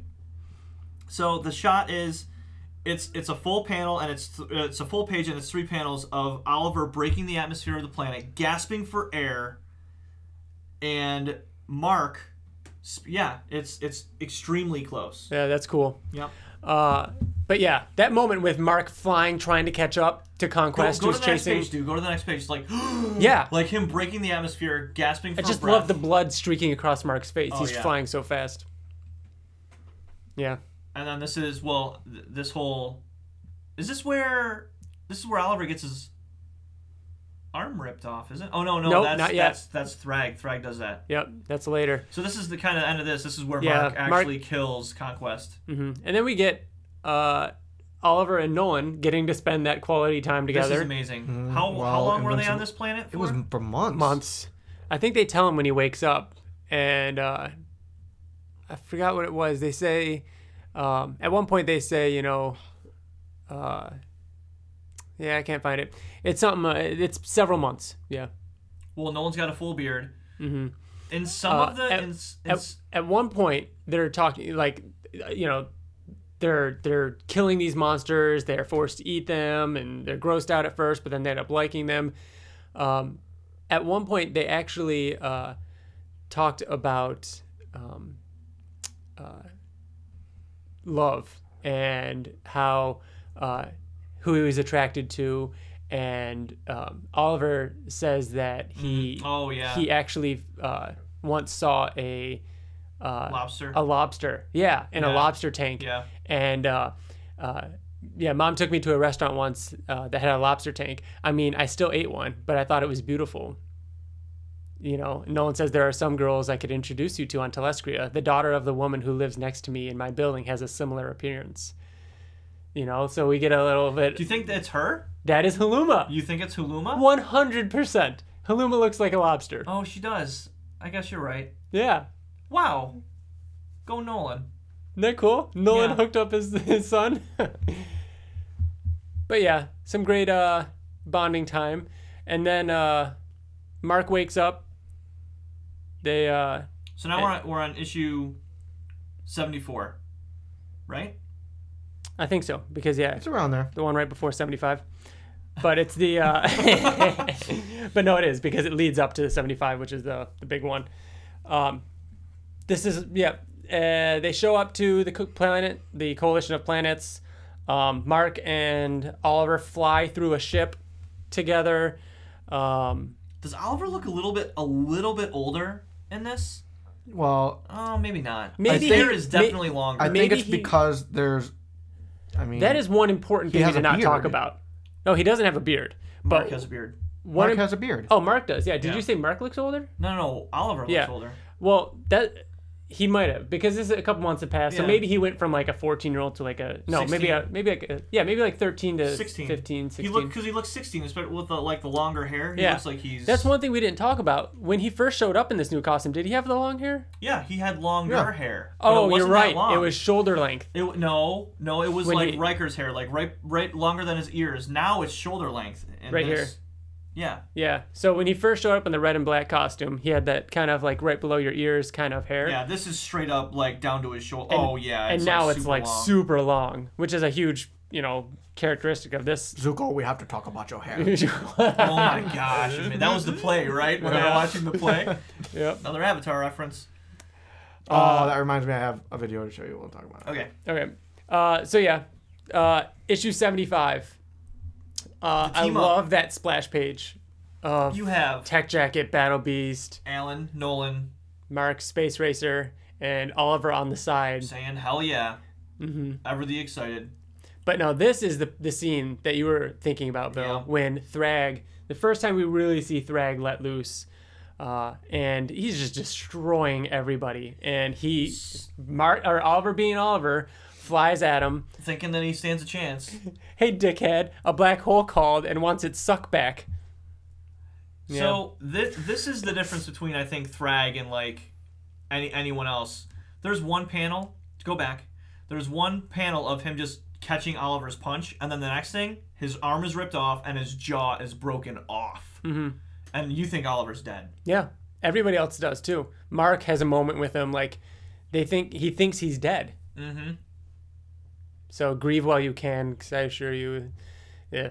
So that's also the scene where they fly through the planet Viltrum. We do get to see Oliver for a quick second in issue 76. In a Bacta tank. Yeah, I was going to say, it's a Bacta tank, right? Yeah, yep. Totally is. He has the robotic arm. Robot jaw, and then it's going to take time for the skin to heal over the fake stuff. Which he would have to get a new arm. A lot. I never thought about that. Like, because he would outgrow the arm. He would outgrow the arm. He would have this little robot arm. Mm-hmm. It'd be cute, though. And his jaw. Yeah, his jaw. They'd have to keep updating it. He'd have to update it. That would it. Suck. Could you imagine? I mean the technology. I mean, I don't think it's technology. I mean, it could be technology that extends. Like, the arm could extend. So they might not have to completely replace it. They would have to think about that. They're so smart. He's in a Bacta tank. Yeah. So, yeah. Issue 78, they're back on Earth. And they explain to Debbie that Oliver is recovering on Telescria, which is where he's going to stay. So, and then we don't see him till 85. 85. That's a long time. Mm-hmm. This is the Corey Walker arc. This is him spending a lot of time with Alan, working with the Coalition, working with Alan, kind of being a hero there. And I think this is where he obviously feels more at home. Yes, definitely. I mean? Because he's doing what he wants right. on a foreign planet because he doesn't, he has no connection to Earth. He's with Omni-Man. Omni-Man and Debbie come back, so he gets to be with them again. And this is when, issue 86. Sorry. So this the big storyline during all this was Nolan. Alan wants to use the Scourge virus. Yeah, because we now know that the Viltrumites are living on Earth. Right. And Alan sees this as an opportunity to wipe them out. Wipe them out. Yeah. But Nolan says that their DNA is so similar to humans that you don't know what the side effects would be, and Alan doesn't care. Yeah. Oliver actually sees them fighting, shows up, and starts attacking Alan. Because this is his dad he's beating up. Right. So it's cool, though, because as this fight goes on and as the conversation progresses... He changes his mind. Yeah. Oliver changes his mind and says that Alan's right. Like, it's the right thing to do. Which is not surprising. No. That's how... This is Oliver. That's how he is. He has he does not care about to the humanity. human race. He's not human at all. Yeah. He's Viltrumite's crab monster. And Omni-Man's, Nolan's, using the argument that I changed, they could change too. And Oliver's like, you're wrong. They're not. You know, you believe Viltrumites will learn from them and be made better by it. I'm sorry, Father, but you're wrong. Omni-Man gets taken away, and Oliver and Alan go off on their mission to go use the Scourge virus. On Earth. And issue 88.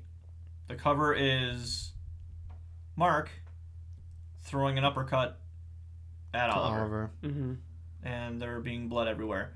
So you've got Thrag next to Mark talking about what's happening. Because Thrag has been made aware of their arrival. Right. The Guardians of the Globe, who the expanded team that we now know all about, have shown up to help stop this. But throughout the whole argument, because I think at one point Alan is subdued or he can't do it, Oliver takes the Scourge virus and just flies straight down into the atmosphere. He flies over to Alan, grabs the gun that's got the Scourge virus in it, and just goes to Earth to go do it. And Mark chases after him. A fight ensues, and the gun... TJ, how would you... Blasted right in his face, in Mark's face. How would you pronounce that? Shoom. Yeah. The P is silent. Oh, no, wait. PSH is... It wouldn't be F. It'd be It would be Shoom. Or Pf. Yeah. Pfoom. Shoom. There's no F. I think like the P is like a little separate. It's like pshoom. Yeah. I like that. That was a really good one. Pshoom. That was a good one. Oh, yeah, like Because it had a nice little poop to it, too. Pshoom. So, yeah, that happens to Mark's Mark face. gets pshoomed in the face with a canister of Scourge virus and somehow comes back. Because it's the blood of Argol, Bill. Yeah, I suppose. So, issue 90, you have the coolest cover ever. With Mark, you've got Bulletproof in Invincible costume still. You've got Eve. Wait, who's Bulletproof? That's Walking Dread, right? Which one? On the cover of 88. Oh, yeah, there's Walking Dread. Yeah. Yeah, he makes it. I think that's the issue that No, he 90, makes. issue 90, yeah. Yeah, I think that's his first appearance. So I think let's see. Oliver and Alan. This is when they team up for a while. They spent some time talking about whether or not this was the right thing to do. Right. They leave Earth. And Alan says, "Do you want to go visit Tech Jacket?" Oh yeah. And Oliver says, "Sure." Yeah. And it's them just getting destroyed by this creature, by this crazy alien that, I gotta say, looks just like an alien that Tech Jacket would be fighting. Yeah. In Tech Jacket. Interesting. Was this while Tech Jacket was going on again? This issue? I feel like it was. I think it was too. Yeah. Huh. Eve says that she needs a hand. She interrupts before they leave Earth. She says they need a hand with something. Mark has woken up because meanwhile Mark had been sick. Oliver helps break up a fight between Dinosaurus and Alan and Zandale. Yeah, they're all there. That's when Mark punches Alan's head, finds out that he's still really weak. But then in issue, jumping ahead a little bit to 96, this is when Mark freaks out because this is after the what you call them, the TJ, what are they called again? Thraxons. No. Flaxons. Flaxon, Traxon, Traxia, Flaxia. this is after they attack Paris. Mark is freaking out on Oliver and Alan. Because they weren't there to help, which is a cool way of covering for the fact that they weren't there at all. Like we always say, like in this world where the Avengers exist, why aren't they helping this character fight this thing? I love how he's like, where the hell? That shit. Yeah, he's like, where the hell were you guys? And they're like, well, the thing is, Tech Jacket met this alien, and she invited us to her mothership. It looks like Mark is their mom, and they're both in trouble, and they're like backing each other up. Such a fun little thing that they have. I love it. And this is when, Oliver, Alan apologizes, and Alan, they basically say that they're leaving Earth, and Oliver goes to tell Mark that that they need to talk. And this is where he has a heart-to-heart. Mm-hmm. And I own this page. Mm-hmm. He tells Mark he could have killed him. It would have been his fault. It was a mistake for him to bring the Scourge virus. He's crying. Right. Really good scene. I love Alan sitting on the roof. That's the best part of this. Because it looks so like, I don't know, like they're setting the tone for a very emotional scene. I just love all of this. Like it's what makes Invincible. The little funny comedic thing with them standing there like they're in trouble, and then it's kind of like when Ryan be like, oh, I got in trouble by my mom, I have to go inside, and what would you do? You'd sit outside and wait. And yeah, it's like, yeah, okay. Yeah. But this is like the only time you ever see Oliver show this kind of emotion. Yeah. Over loss, over losing somebody. And he I mean, that's a really good scene with him being afraid. And we get April again. Nope, that was out of order. It was? Yeah, I don't think you got April there. That because this is right before. This is right before he goes. And that's it. That's the last time we see Oliver for a really long time. What issue was that, Bill? That was issue 90. It was issue 90. 96. No, it wasn't. Oh yeah, 96. Yeah. Okay. So we don't see Oliver until issue 118. That is over a year in our time. Yeah, that's insane. Without ever seeing that character. Without honestly ever seeing a main character. It was probably much longer. Might have been a little bit longer than that. It was, because it was more than 12 issues. Yeah, and I'm saying that plus there were probably delays. It was probably 2 years, to be honest. Welcome to the joke. Oh, I gotcha. So the next time we see Oliver is when, after Mark decides to leave Earth, he brings his daughter, Tara, and Eve along with him. Issue 118, Oliver shows up, and he looks different now. He has gotten much older. He now looks like he's 20s, early 20s, early 23. I'd say 20, yeah, 23 and catching up to Mark. Probably. Yeah, and he even says like, oh, it's slow. Like Mark says, oh man, you're gonna look older than me soon. A little foreshadowing there, maybe. And Oliver says, no, I think it's slowing down. We're probably gonna look the same age for a while. And until you die. And then spoiler. And then he's got a new costume. He's got a Coalition costume, which is very similar to what Omni-Man was wearing. Minus the no boots thing. Yeah, but he has boots. The gray and red. He actually has a cape finally. Yeah. He's always looked up to Omni-Man. He had his symbol on his chest, but never had a cape. Short hair. I think it's cool that he has a Coalition costume, because I don't think that he cares about how Earth sees him anymore. Yeah, exactly. He was a symbol to Earth to prove that his father was a good man. He doesn't care about that anymore. No, now he's just like a cop. You know what I mean? Like I kind of view him as just like kind of more of like security cop kind of thing for Alan and the Coalition. And he looks a lot like Mark too. He mentions to Mark that he's met someone. He has a girlfriend, and they're pretty serious, and she wants to come over and cook them dinner. So that night, Oliver comes by with Haluma, who looks like a lobster, and goes to cook them dinner. Or she goes to cook them dinner, and Mark says to her, Mark and Eve are both kind of taken back, and Oliver says, I know she doesn't seem like the ideal mate to you, but I think you now get a sense of how I saw everyone on Earth during my time there. Haluma really does it for me. And Mark's like, yeah, whatever makes you happy. And he's like, did you see those mandibles? So I like that. Just, really showing us he is not human. He never viewed humans as like him. So Haluma cooks for them. Ends up being gross food. but delectable. But delicious. And I loved how this was a great opportunity for Otley to really go nuts with some crazy monster-looking food and weird stuff. Canslock. But this issue ended with Tara being really sick. And in 119, she's rushed to the hospital. And Oliver and Huluma show up to the hospital.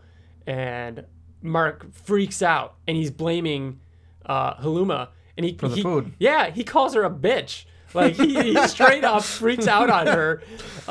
And she's the one that calls him an idiot for bringing a baby to an alien planet. Mm-hmm. You don't know what she can be allergic to. It could be the air. It could be anything. Don't go blaming my food. Oliver jumps in between them, tells them to calm the hell down. But it was just a great scene. Like, Mark breaks down saying he can't lose her. I can't lose her. But yeah, it ended up not being Haluma's food. But from then on, there's this tension with Huluma and Mark. The two of them, yeah. Then 120, Mark is now working with Oliver.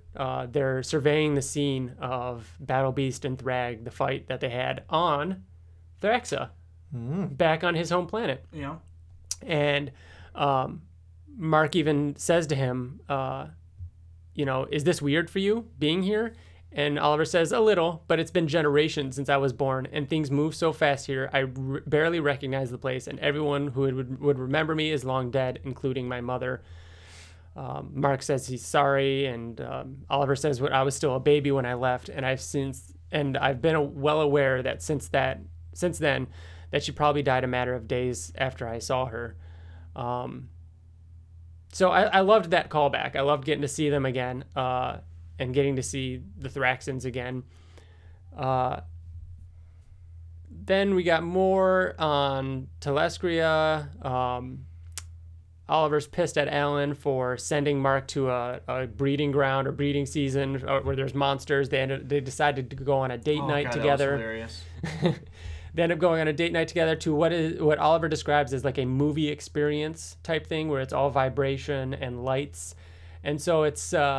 Mark and Eve and Tara with Oliver and Huluma and Alan. And we got a funny scene between Mark and Huluma. They're still not really on speaking terms. But it ends up being a very uncomfortable experience for Tara. And even Mark has a headache. I remember we were theorizing that this might have something to do with the vibrations. Mm-hmm. Their inner ear thing. And it was interesting that it didn't bother Oliver because he's part Thraxan, where Mark and Tara are part human, as opposed to Thraxan. So it ultimately ended up being nothing.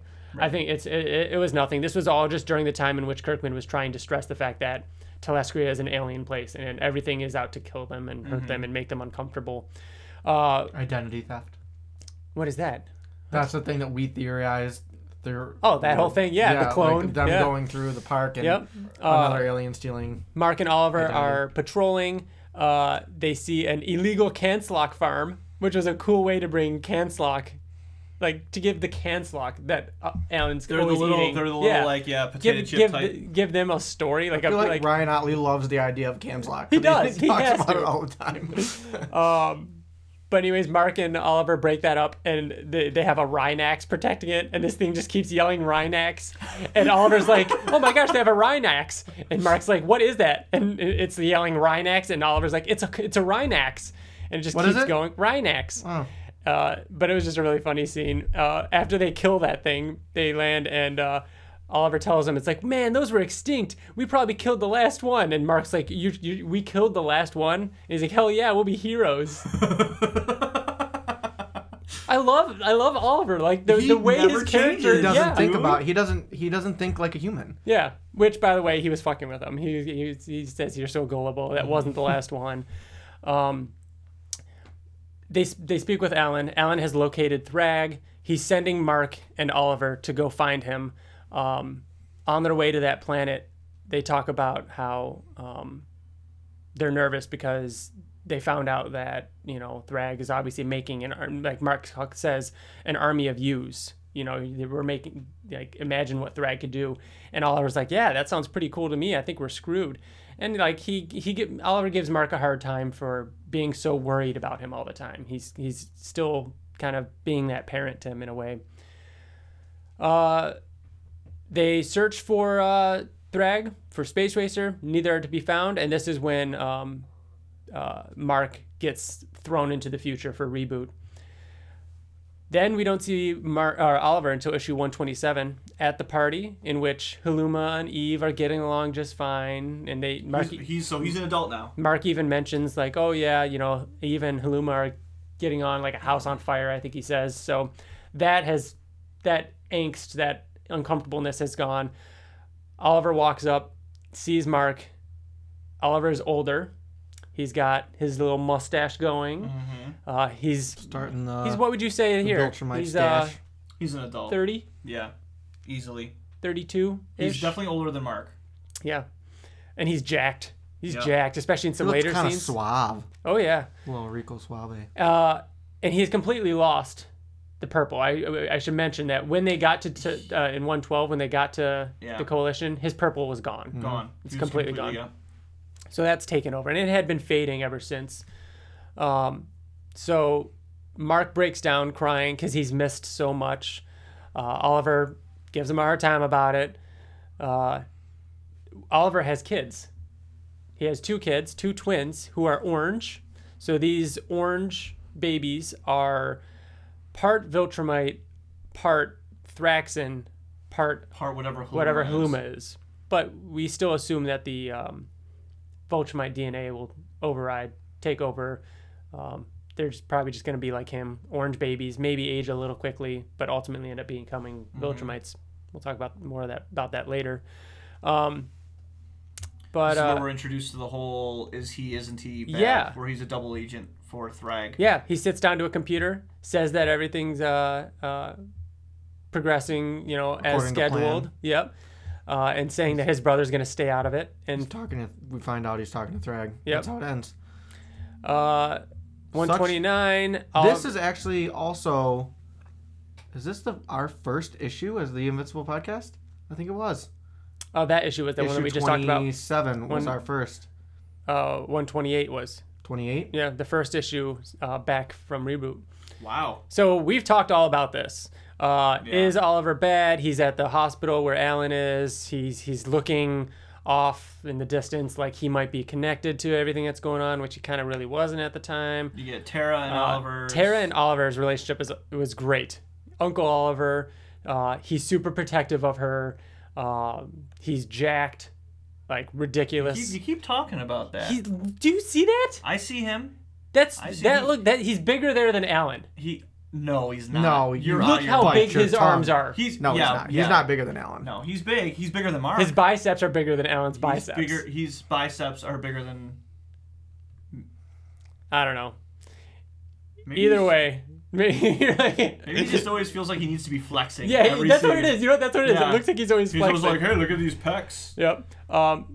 More scenes that kind of give us an idea that maybe Oliver's up to no good. More scenes with him talking to Thrag in the later issues. He tells Thrag that he wants his trust, that he wants, share your location with me. We should meet face to face. We know now that he was trying to get information out of Thrag. Thrag does tell him, you want my, what does he call it? You want my trust? You want to build on the trust between us? I need you to prove that you're completely loyal to me. And Oliver says, what do you need me to do? Do nothing. I demand you do nothing. I've located your brother and his family. I have ordered their execution. I need you to do nothing. Oliver freaks out, tells him, don't do this. Please don't do this. We could turn him to our side. Please don't do this. And click, the computer turns off. And that's the last we see. The final issue in which Oliver is alive, issue 132. Tara is being attacked by Thrag. Oliver shows up to save her. Tackles Thrag. As TJ predicted. Yeah. They fight. Oliver and Thrag fight. Tara breaks her ankle on Thrag. Oliver freaks out, yells at him, saying things like, you may have been the strongest among us, but I know the real reason why you hate my family. We have something you'll never have. We have the blood of Argyle coursing through our veins. We're born leaders, something you'll never be. And Thrag responds by Viltrumite punching him through his chest. Viltrumite punch! And kills Oliver. In front of Tara. In front of Tara. Wipes his blood on her face. Several pages later, Eve rebuilds themselves after they get killed, or nearly killed by Thrag. But Tara says, well, what about Uncle Oliver? And Eve says, I tried, but it was too late. I'm sorry. Issue 133, the first issue of The End of All Things, is the funeral for Oliver. We come from stars, we return to the stars. So the last time Otley drew Oliver was when he was 20-something, right before Reboot. Mm-hmm. He didn't get to draw him at all as an adult until he was laying in a coffin. Mm-hmm. You're right. Mm-hmm.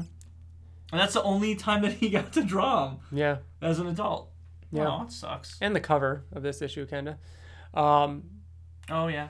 So, yeah, there's this funeral. Mark is pissed off. He blames Alan. Because we all know Alan was the one who said what happened, but Alan insists that Oliver volunteered for this, and he knew what he was doing. Mark was just upset about it. And then the last thing is just a little scene of the last time we see Haluma was issue 136. When Tara flies up into the ceiling. She flies up into the ceiling. Haluma freaks out, worried that the boys might be hurt, the twins, because they're toddlers now, and they ended up being okay, but she was worried because now she has no one to protect her. Mm-hmm. And that was it. That's the last we saw of Oliver's family. It's the last we saw of Oliver. We saw Oliver from a baby to having children. Yeah. Like full circle in a comic. Yeah, he had a very cool arc. He had a total arc. Yeah. Yep. Mm-hmm.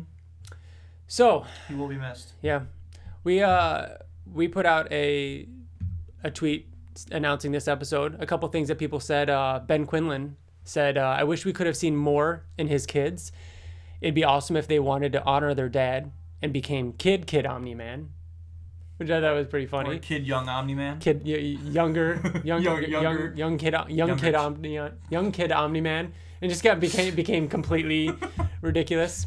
Bus Crisis over on Twitter says how he grew up on Earth, but didn't care much for his humanity was always interesting. Yeah, we love that. That's a huge part of his character. He also says, I would love to hear your thoughts on his kids and their role as part of the royal bloodline. So they kind of have the blood of Argyle. Yeah. So one more thing before we talk about that, because I do want to talk about that. CT57, Connor over on Twitter, says, Oliver was honestly my favorite character in my first read-through. I remember first seeing him get his powers and thinking, okay, this could get annoying, but I was totally wrong. From killing the Maulers to his own death, he became one of the things keeping me hooked. So, a couple things I want to talk about. What do you think what do you think happened with his kids in Haluma? They went on living their lives and lived till old age and then died. I mean, Haluma probably stayed on Telescria. Maybe the kids. Do you think the kids ended up with powers? I think like they. We talked about? Yeah. They're Viltrumite. They probably did. I think. Well, they're pretty diluted. They're like 1/3. Yeah. Viltrumite. Yeah. So I think they can probably fly. They probably have a little bit of super strength. I don't think. You don't think that the blood is strong enough in them? Like, they have some, so maybe they're strong, maybe they could fly, but they're not, like, Mark level. Maybe. I mean, the way that I took it is that Viltrumite, shall we say... DNA, okay, is like alien blood, right? Yeah. Like, it's really concentrated, it's very strong. So I don't know if it would be diluted after just, like, 3 generations? I almost took it as, like, genetic, though, where it's like, what is it, like brown hair and everything like that? Like it will most likely overpower no matter what, And it's like everything else to Viltrumite DNA is blonde hair. You know what I mean? You don't think that Mark could ever be as strong as Nolan? That's what I mean. I don't know. I don't think so. I'm saying yes. I think he could. So I think that it always overpowers. So I don't know if it necessarily gets diluted. I don't know if it necessarily gets diluted. I would think that Oliver's grandkids would get to the point where it might start getting diluted. I don't know, because I've never been a fan of this. Mark got torn vertically in half, and somehow Eve was able to save him. Oh yeah. And wasn't able to save Oliver getting punched through the chest. Just because it had been 15 minutes earlier. Yeah, I don't. The argument is that there's still some life. But how? Mark's heart didn't stop beating. How? How couldn't Mark have died? And that was the thing that we talked about. Like that was touched on. We said it was kind of answered. The fact that Thrag even says to Nolan, "Oh, you moved your heart. Something you should have taught your son." But I mean, not only that, but could it have been because Nolan is pure Viltrumite, Mark is maybe a stronger match with Viltrumite because he's human, and then the Thrax one is weaker. And Oliver wasn't that strong. He was strong, but not. If that makes it more acceptable in your head, absolutely. Why not? You know what? It does. Yeah. That's what I'm going to go with. So I'm going to say that Haluma's kids. I think between that and protecting your heart. So Haluma's kids are probably a little bit weaker then, if that's the way we're taking it. I'd say they were. I'd like to think that they had some powers and worked with the Coalition and became just like what Oliver was doing in his 20s, maybe going around and helping, superheroing a little bit. The way I see it is the whole future line that was set up is that it's just peace throughout the galaxy. Yeah, I like what Kirkman said, that like in that one fight scene between the Coalition and the Viltrumites, they were just in the background. What side of the war do you think they fought on? The Empire. The Coalition? Or the Viltrums? The Viltrumites. Oh, that's a good point. What side do you think, TJ? Do you think Oliver's kids fought for the Coalition or for the Viltrumites? Haluma lived on Telescria, which was the home of the Coalition. I feel like they would... That's a story. I want to know that story. I feel like they would go more their mother's side. Yeah. Coalition. I'm feeling that too. So think about that story potential there, that you have two twin Viltrumites fighting with the Coalition against the Viltrumites. That's cool. I want that. What do you guys think would have happened if Eve had actually been able to heal him? He would have lived happily ever after. Happily ever after. Raised his children.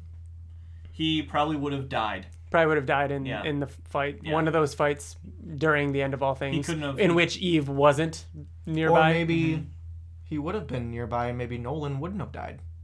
Instead of? You think it could have been Oliver instead of Nolan? Or maybe Oliver would have been there to save him. I don't think Oliver should have died.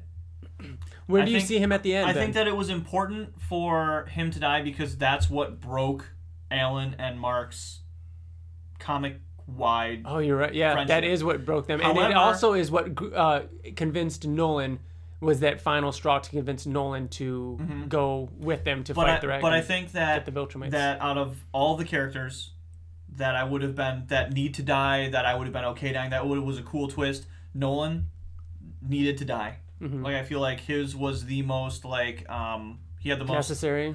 What's the word I'm looking for? Retribution? Like, he like, was the Redemption. Redemption, thank you. He was the one who really started the uprising, because he was the first Viltrumite to really kind of change, because Mark was human.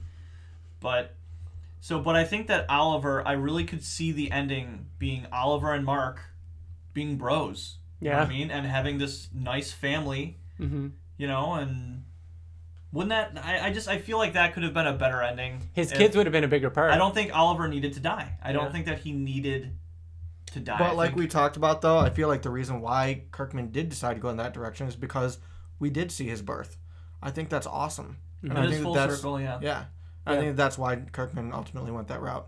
He could have killed anybody. Honestly, I thought for sure he was... I mean, obviously Nolan set aside. Eve. I honestly thought it was going to be Alan. Because he was so strong. Yeah. He was so strong. How can he die? I thought we were going to see that. And they gave him the weakness with that eyeball. Yeah. You know? I thought for sure it was going to be Alan. Something I keep trying to remember to bring up, but I never think about it on the pod until, like, while I'm on the podcast. The rings. Have we talked about that since the end?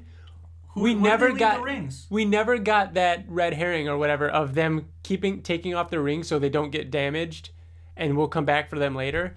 We never got any type of... But I think that's all it was meant to be. It was meant to scare us. Yeah, it was meant to scare us. Eve looking out the window. I'm just surprised it never came back. There was never a moment of like Eve looking at her ring, being like, "Oh, I'm really glad everything worked out." Yeah, you know what I mean? This is just us. It's us looking too deep. Tearing it apart. Looking too deep. It apart. we've just recapped all of Oliver's life. Before we recapped it, and maybe even after we recapped it, but like before we recapped it, when you think back on your favorite moments with Oliver, like what are the moments you think of? The Mauler twins. Mauler twins. The Mauler twins is the first thing I think of. The second thing I think of is Conquest pulling him. I mean, I think the things that got me like really excited every time that I read Oliver, the first thing I think is of the Mauler twins, but just how he's the type of humor that he has is very much like what you like about Tara. You know what I mean? Everything that he says was funny. Like it's realistic feeling. Like in that one scene, he was like, you know, Mom and Paul are out. I'll go out patrolling, so you know you guys can go have sex. Yeah, and like all making it all awkward. And stuff. I don't think I think of a specific like picture in my mind. I think of them fighting. Is it the conversation, the like conflict between him and Mark? Yeah. It's more everything that happened after the Maulers for those several issues where it's like life and death. Where he was, because that whole time I was thinking like it's definitely going to be Invincible versus Kid Omni-Man. They're gonna fight, and then it didn't end up being like that. So that's always what I think of. All right, so I picked out 9 covers with Oliver in them. These are all 9 that he's in. He's in like 2 others but he's like in the background kind of. But these are covers that he's fairly prominent in. Issue 29 with Mark holding him as a baby. Issue 51 drawn by Jim Lee. Issue 52 of them fighting. The fact that Jim Lee did an Invincible cover. I know, yeah. Issue 52 with them fighting. The issue 52 variant of them fighting in black and white, but it's actually a different pose. It's actually the same pose from a different angle. You're right. Issue 73, smaller Oliver, not as prominent, but it's them on the planet where Mark is dying. Issue 85 and 86, the Cory Walker arc with the Scourge virus. Issue 88, fighting Mark after the Scourge virus. And then 133, his funeral with him holding his twins. If you guys had to pick one. I feel like for just the history of it, I love the fact that Jim Lee like is a part of the Invincible universe somehow. Yeah. Like I love that. When it comes to looks though, I think I have to go 52. I think so too. I agree. I disagree. Although the variant 52, I might like. You know what more. though? I gotta go. I still gotta go with Jim Lee's. It is pretty epic. Him reaching up like that. I love the way Kid Omni-Man looks at it. Looks in it, flying towards the reader. I would have to say after seeing all of them, what do you think I'm gonna say, Ryan? I think you're gonna say Cory Walker's. No. I was gonna say 86. I do like the anatomy of the characters in it. Like it looks awesome. I was gonna say 88. So even though this is the one and only time we ever see Otley draw motion blur and lines, unless it was the inker, I just love the pose that he is in being punched by Mark. I love the costume. I love the length of his hair. And I never really noticed the blood. Yeah, the blood, bubbles of blood, like bubbles. Yeah. So I do love Cory Walker's though because he's so prominent in it, and it's just like him and his dad flying. Oh yeah, the color in it's cool too. I think that would be maybe my second favorite after. I don't know. There's so many good ones though. There's 51, only 9 52, 51, 52, and 85. Okay. Bill, we know your favorite costume. You like the red and black. Young Omni-Man, yeah. Young Omni-Man. TJ? I love Kid Omni-Man. So there's Kid Omni-Man, Young Omni-Man, then there's Coalition. I love the Coalition costume. Really? I know it's weird. You're not wrong. I know it's weird. Wrong about Coalition. Wrong. Dude, it's so sharp. The colors on it, the fact that he has a cape, and a big part of it is the fact that he matches Mark so perfectly, like the red and blue. I love Mark in it. They look so cool in it. I don't know. I agree. That's just me. And I love red and black. Like I love red and black, those colors together. Like it looks cool, but I don't know. Maybe it's also I don't know. I'm also not a big like Robin fan or anything like that. Like I am. And you are. He's my favorite. But yeah. In the Batman universe. What? So we just discussed a whole lot of Oliver. That was fun though. It went better than I thought. That was pretty cool. I like doing that. what you guys want to talk about some other stuff real quick before we wrap this up? I do, because I have thoughts on a lot of stuff. We've been busy. There have been a lot of things that we've been There have been doing. a lot of things. Yeah. We talked about Lost in Space. Yep. Very good. Other shows then, while we're talking shows. TJ, you don't watch Westworld, right? You I watched the first 4 episodes, and it was just so repetitive that I couldn't. Interesting. I mean, literally repetitive that I couldn't really get into it. Yeah. Mm-hmm. I mean, it's obvious. I mean, yeah, the repetitiveness is a part of the story, especially early on. It's like, but it's telling a story through repetition, figuratively and literally. Interesting. It was just all right. If it's not for Bill, you guys are still on season 1? So yeah, Liz and I are on episode 5. So did Lost in Space take over? No, Lost in Space we watched first. Then we started Westworld. Then we're watching Barry, which is Bill Hader's new show. Fucking amazing. Really? It is so funny, and it's a half hour. So it goes super quick. I love half-hour shows. It's the perfect pace. It's like, it feels like Entourage. Is it it looks like a murder mystery drama. No.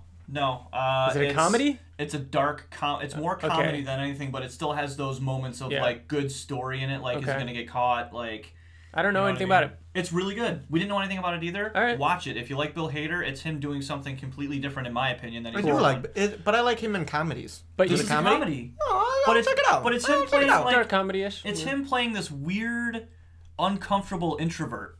Like, it's not overly. Have you guys ever seen that movie where he's gay and he has a twin sister that Yes, I did see that. It's a really good movie. He plays that character.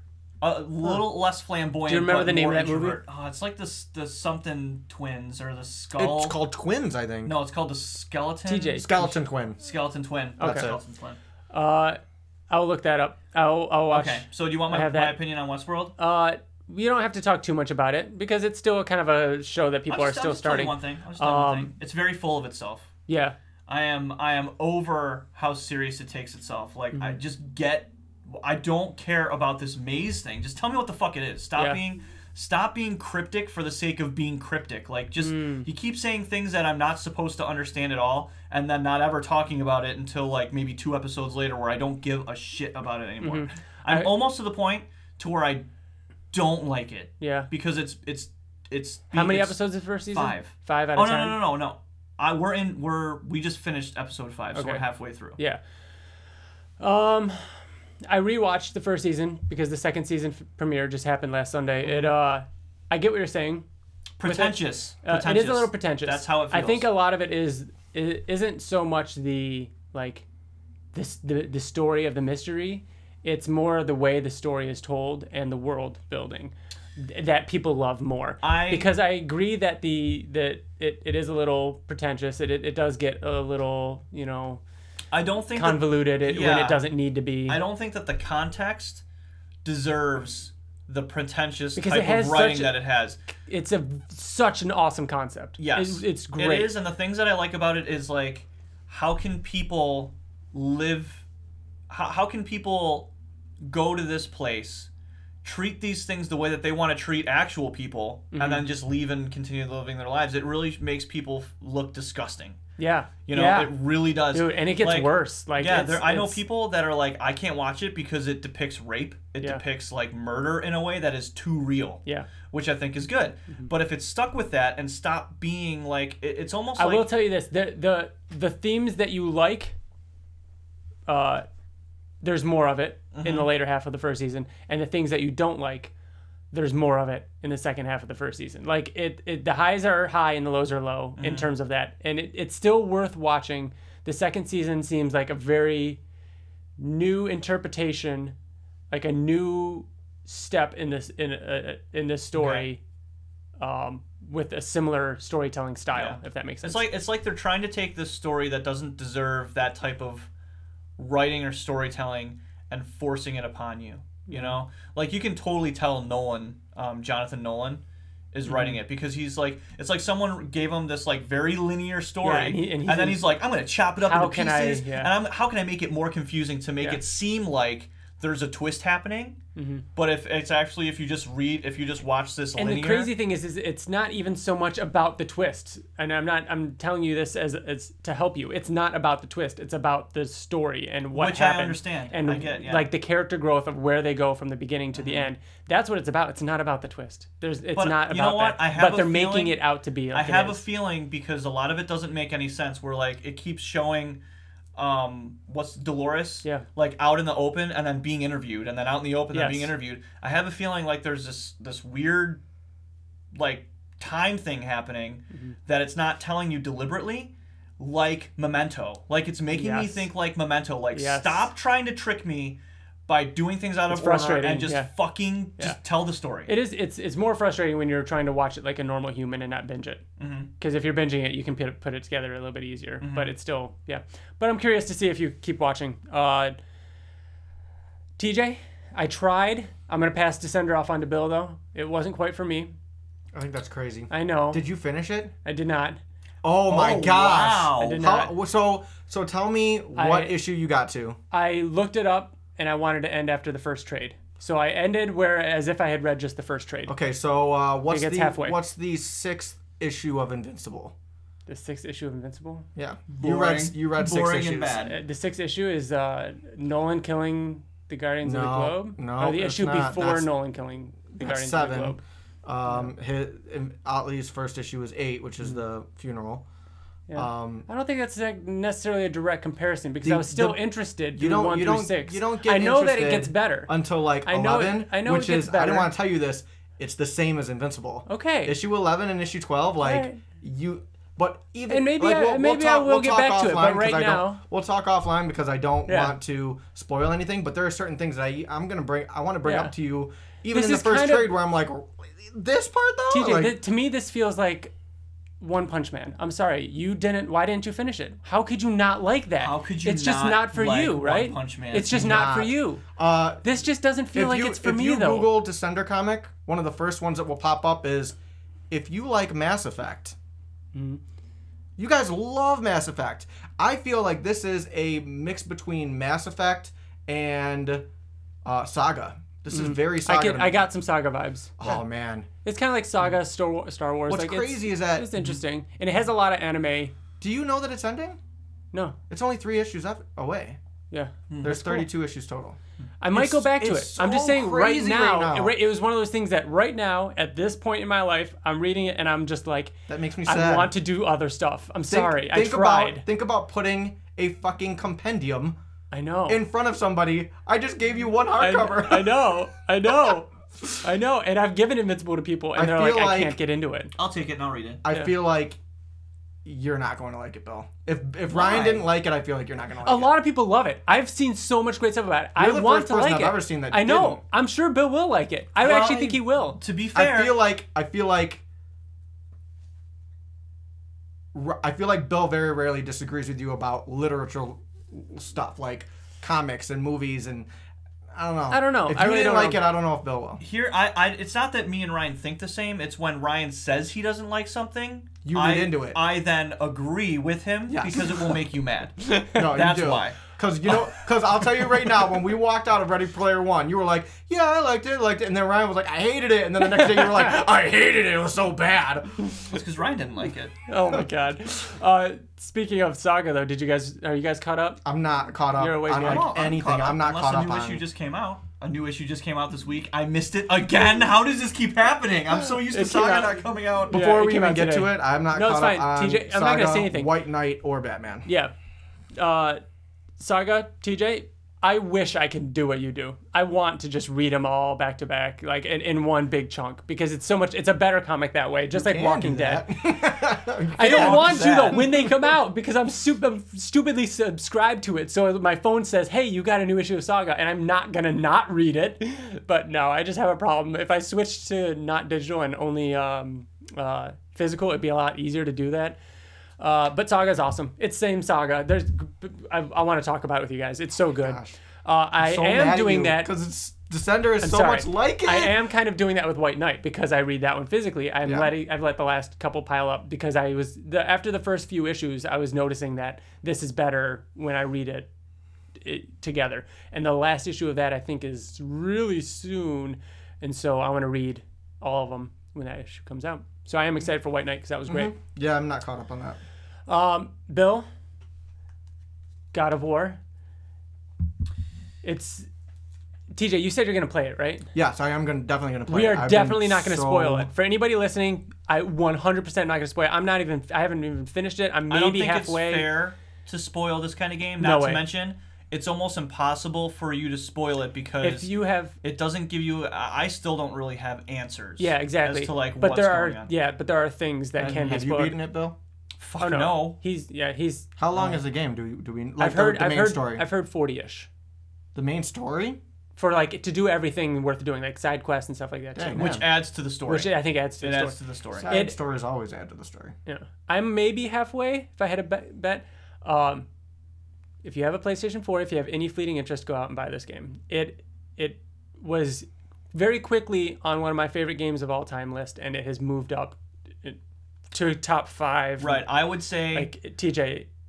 It's incredible. I would say it really is, and I so hate doing this because I feel like I cause. Here's hype. my worry. I feel like I cause hype, and the reason, I have been extremely busy, and I don't want to set expectations too high. I don't want to buy a game and then let it sit there because that would drive me nuts. Because I don't have time to play it. But another reason is because my biggest worry is that every game that comes out now just says, "Fuck everything we've done. We gotta be."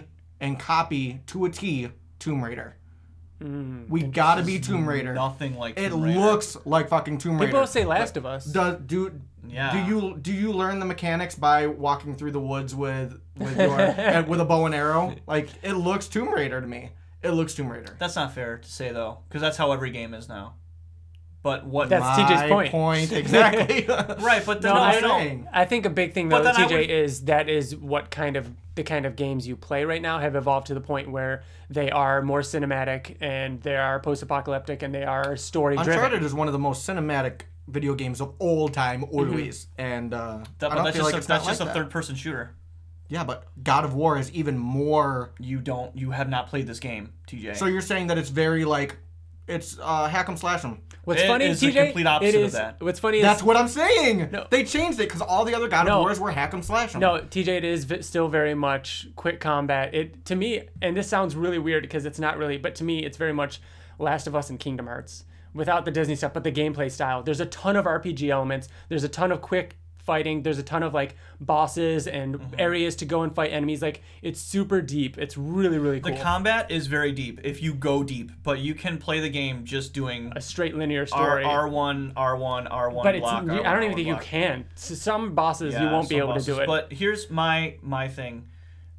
This game, I knew right off the bat it was going to be different from any God of War because just the way that it started, it was very somber, and it's just very the whole time you're just you can't, your mouth is almost agape the whole time for some reason. You don't know why. I was like, Riker, you know what? You and me you're gonna sit here and you're gonna watch this game. Oof. You're gonna watch this game. You're a bad father. I know a lot of people are gonna say that, but he hasn't seen any of the human stuff. Yeah. Is there any grabbing a whore by the hair? No, there's no. That's the thing. It's mature now. They've matured. That's not mature. They've matured. I remember I was I'm scared to watch it now. Now it's mature. I was like, no. I was I was afraid because I was there's nudity in it and stuff like that, but there's none. Seriously, none. So far. And a lot of the things that you're fighting is mythical creatures, like werewolves and draugrs or whatever. So there's a part in the very beginning where you do this amazing thing, right? Okay. And at the end of it, it was about a half hour long, and me and Riker were both winded. Yeah. Riker was watching it with me. I was standing up. I had to stand up to do this part of the game, and we were both So, again, oh my God. We're not going to talk any spoilers. This isn't a spoiler, TJ. The entire game is one shot. We talk about that in movies and stuff like that, like Birdman is one continuous shot. The Children entire of Men game did scenes that were one shot. Yeah. The entire game is like that. And the way the pacing of this game is, even when there's moments and you can go and do whatever you want, the pacing of this game makes you never want to stop playing. It's so engaging and it's so good. I started at 9 o'clock last night and played until 2 a.m. Matt and I both were playing. We heard each other playing it. It was like 1:30 in the morning. I went to bed and I saw you and Matt both playing God of War on PlayStation 4 the entire weekend. Yeah, dude, you don't even know. Every time I can't wait because I was watching Lost of Space like crazy over the weekend. I'm like, every time I log on, Matt and Ryan up and dude, you can't help. But anyways, go play that game. That's a great game. I also want to play Detroit too. Detroit, the demo came out for it. What? I played the demo. The demo came out. It's out right now. I played the demo last September at Fan Expo Canada. Holy shit! Did you really? And it was just the like interrogation one or the on the roof. Cool. Yeah. That's probably the one that came out. So there's a demo. It's like Heavy Rain, right? Yeah. Yes. Okay. Which the same developers, Quantic Dream, have released or are releasing or whatever. Beyond Two Souls, the second one after Heavy Rain, is the free game for PlayStation Plus next month. Which got terrible reviews. Yep. Go play it. Yeah, it did. Last thing we want to talk about. If you're listening to this, if you can hear my voice, you've probably seen Avengers: Infinity War. This is true. We're recording on Wednesday night, which means we haven't seen it yet. So, time travel. We haven't seen it. You have. We will be seeing it tomorrow night. What do you guys think? I don't want to talk too much about it because for the last few weeks, I've really just been ignoring everything. Mm-hmm. So I don't want to think too much to get in my head because what happened, I don't want Civil War to happen again. Yes. I went into Civil War with very high expectations, knowing the comics, knowing everything. It was basically an Avengers movie, hyping it. And I left, and Spider-Man's in this movie, Black Panther's in this movie. I left disappointed. It was a good movie, but I left disappointed. Because your expectations upon a rewatch, Civil War is one of the best Marvel movies. It is incredible. It is really good. But I don't want that to happen with Infinity War. I feel like I know early reviews are out because people have seen it. I have been ignoring the early reviews. You don't know what? I don't know. You haven't heard a single thing about it. Nope. I just know they're out. So, me being not a huge fan of the Marvel movies, just think they're not bad, but just kind of mediocre. Samey. I don't understand the hype around them. Not terrible. Some of them are. But I feel like I'm going to like it. I think I'm going to like it, and I'm doing the same thing you are. I want to like it. I want to enjoy it because I think Tom Holland is awesome as Spider-Man. I love Ant-Man. Ant-Man as a standalone film, not as a part of the Marvel movies, but in comparison to the Marvel movies, is my favorite Marvel movie. You don't even know if Ant-Man's going to be in this. Yeah, I know. I haven't seen him in one thing. I haven't either. That's true. I know. It's going to be interesting. But then again, I haven't really seen anything. And Ant-Man is the next movie to come out, Ant-Man and Wasp, yeah. Which might explain why he's not in it. Right, exactly. Which we'll see. But I think I'm going to enjoy it. I don't think I'm going to love it, but I think I'm going to enjoy it. I hope I'm going to enjoy it. Ever since the very first trailer, I wasn't excited for it. I don't know why. I think that I'm getting a little exhausted from it. But then the last trailer came on, I was like, oh shit, this is going to be pretty good. But since Deadpool, the trailer came out for that, I was like, this is the movie that I want to see. Deadpool? Have you seen the new trailer? I haven't seen the new trailer. It does not. Yes, it does. I remember everybody raving about the second one. It does. The second one, it's all about Deadpool trying to help this little kid. It's Iron Man 3 all over again. Iron Man 3 had nothing to do with him helping a little kid. The little kid was in 2 scenes. Everybody thinks the kid is in the whole movie. He's not. It's so funny. The whole fucking movie. TJ, I recently rewatched it. Everybody thinks that. I watch Iron Man 3 all the time. Iron Man 3 is a terrible movie. You're a terrible movie. Everybody hates on it. It's so funny. So bad. Deadpool 2, I think looks bad. Not bad, but I think it looks... I feel like it's lost what made Deadpool 1 so good, and obviously you're not going to see that in a lot of the trailer, but how it makes fun of itself, I don't know. I didn't see any of that in the trailer. I'm hoping that the trailer wasn't a good representation for me. You apparently love the trailer. The fact that it being about a little fat kid that Deadpool's I didn't see the second. Yeah, I didn't see the second trailer, but from what I've seen, it just looks like more Deadpool, which is cool. I liked it. The first one was good. I'm excited for Avengers: Infinity War, though. I think I'm setting my expectations. I'm really curious to whether or not we'll see some deaths. And I know everybody keeps thinking that we all thought Civil War was going to be a big thing, and but nothing happened in Civil War. My big thing is that we still have the sequel to this, even though it's not officially the sequel anymore, the part 2, whatever it's going to be called, the next Avengers movie next year. It's not part 2. They took the part 2 away, and it's just a separate Avengers movie. They haven't next even year. named it yet. Huh. They said the name will be revealed after everybody's gotten a chance to see Infinity War. And I wonder why. Because it's going to spoil the movie. And they also said that the name is not going to live up to what people think it's going to be. Interesting. I saw that. I'm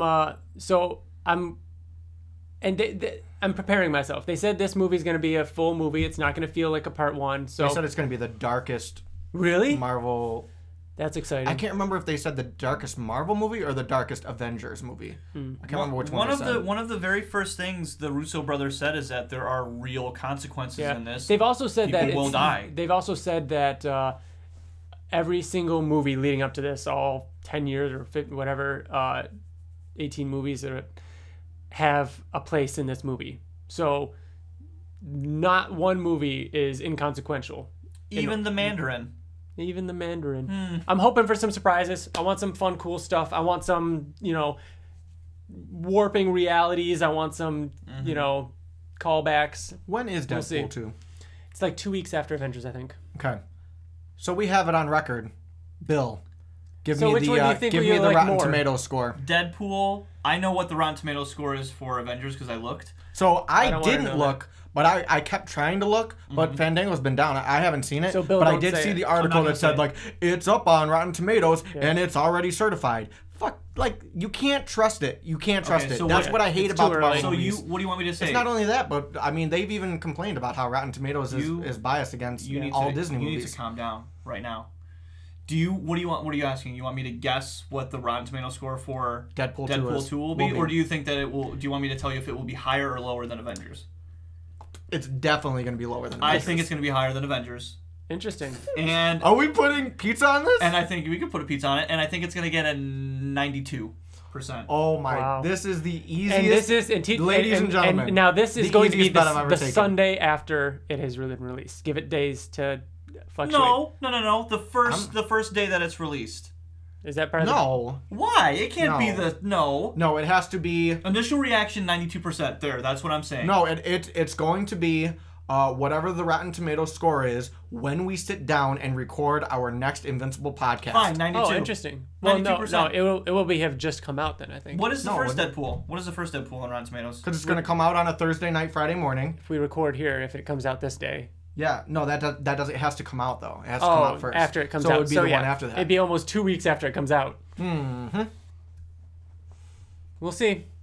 That's so. So the bet is that it's going to be higher than Avengers. Yeah, just make that one. All right. And I want. What is this? A small pie, all to ourselves, depending on who wins. Yeah. That's Two fair. And for you me had- though, and you- right? and Because I mean it's double All or right, nothing, so right? Deadpool Because you owe me one from before. Deadpool 1 got an 83%. I think it's Wow. definitely going to be higher. I don't think than it's going to be higher than Deadpool 1. I do. I think it's going to be a little bit lower. I think it's going to be like an 80. I don't think it's going to be higher than Deadpool 1, but that's not the bet. The bet is higher than Avengers, Age of Ultron, right? Not Age of Ultron. Age of Ultron, you're right. What Hey, is- you got it. You're the one that Infinity War. Infinity War. Infinity War. Yes. Okay, because you just said Avengers. I don't want you backing out of some shit. Yeah, I mean. We're good. I'm confident. All right, we're excited. The next episode that we're going to be recording for the Invincible podcast will be us talking about capes. So read up on capes, write in if you want to be a part of it. Let us know what you thought of it. And we also are going to have a new episode of the Oblivion Song podcast. No, we're going to be back with Invincible before Oblivion Song. So we'll see you in 2 weeks for the next episode of the Invincible podcast. Remember, you can find us on Twitter, Facebook, and YouTube. You can email us at theinvinciblepodcast@gmail.com. Thank you, TJ. Thank you, Bill. This was fun. We might have ran pretty long. Hope you all enjoyed it. And we'll be back in 2 weeks. Thank you all for listening. Bye. Bye. Love you. Love you. Bye.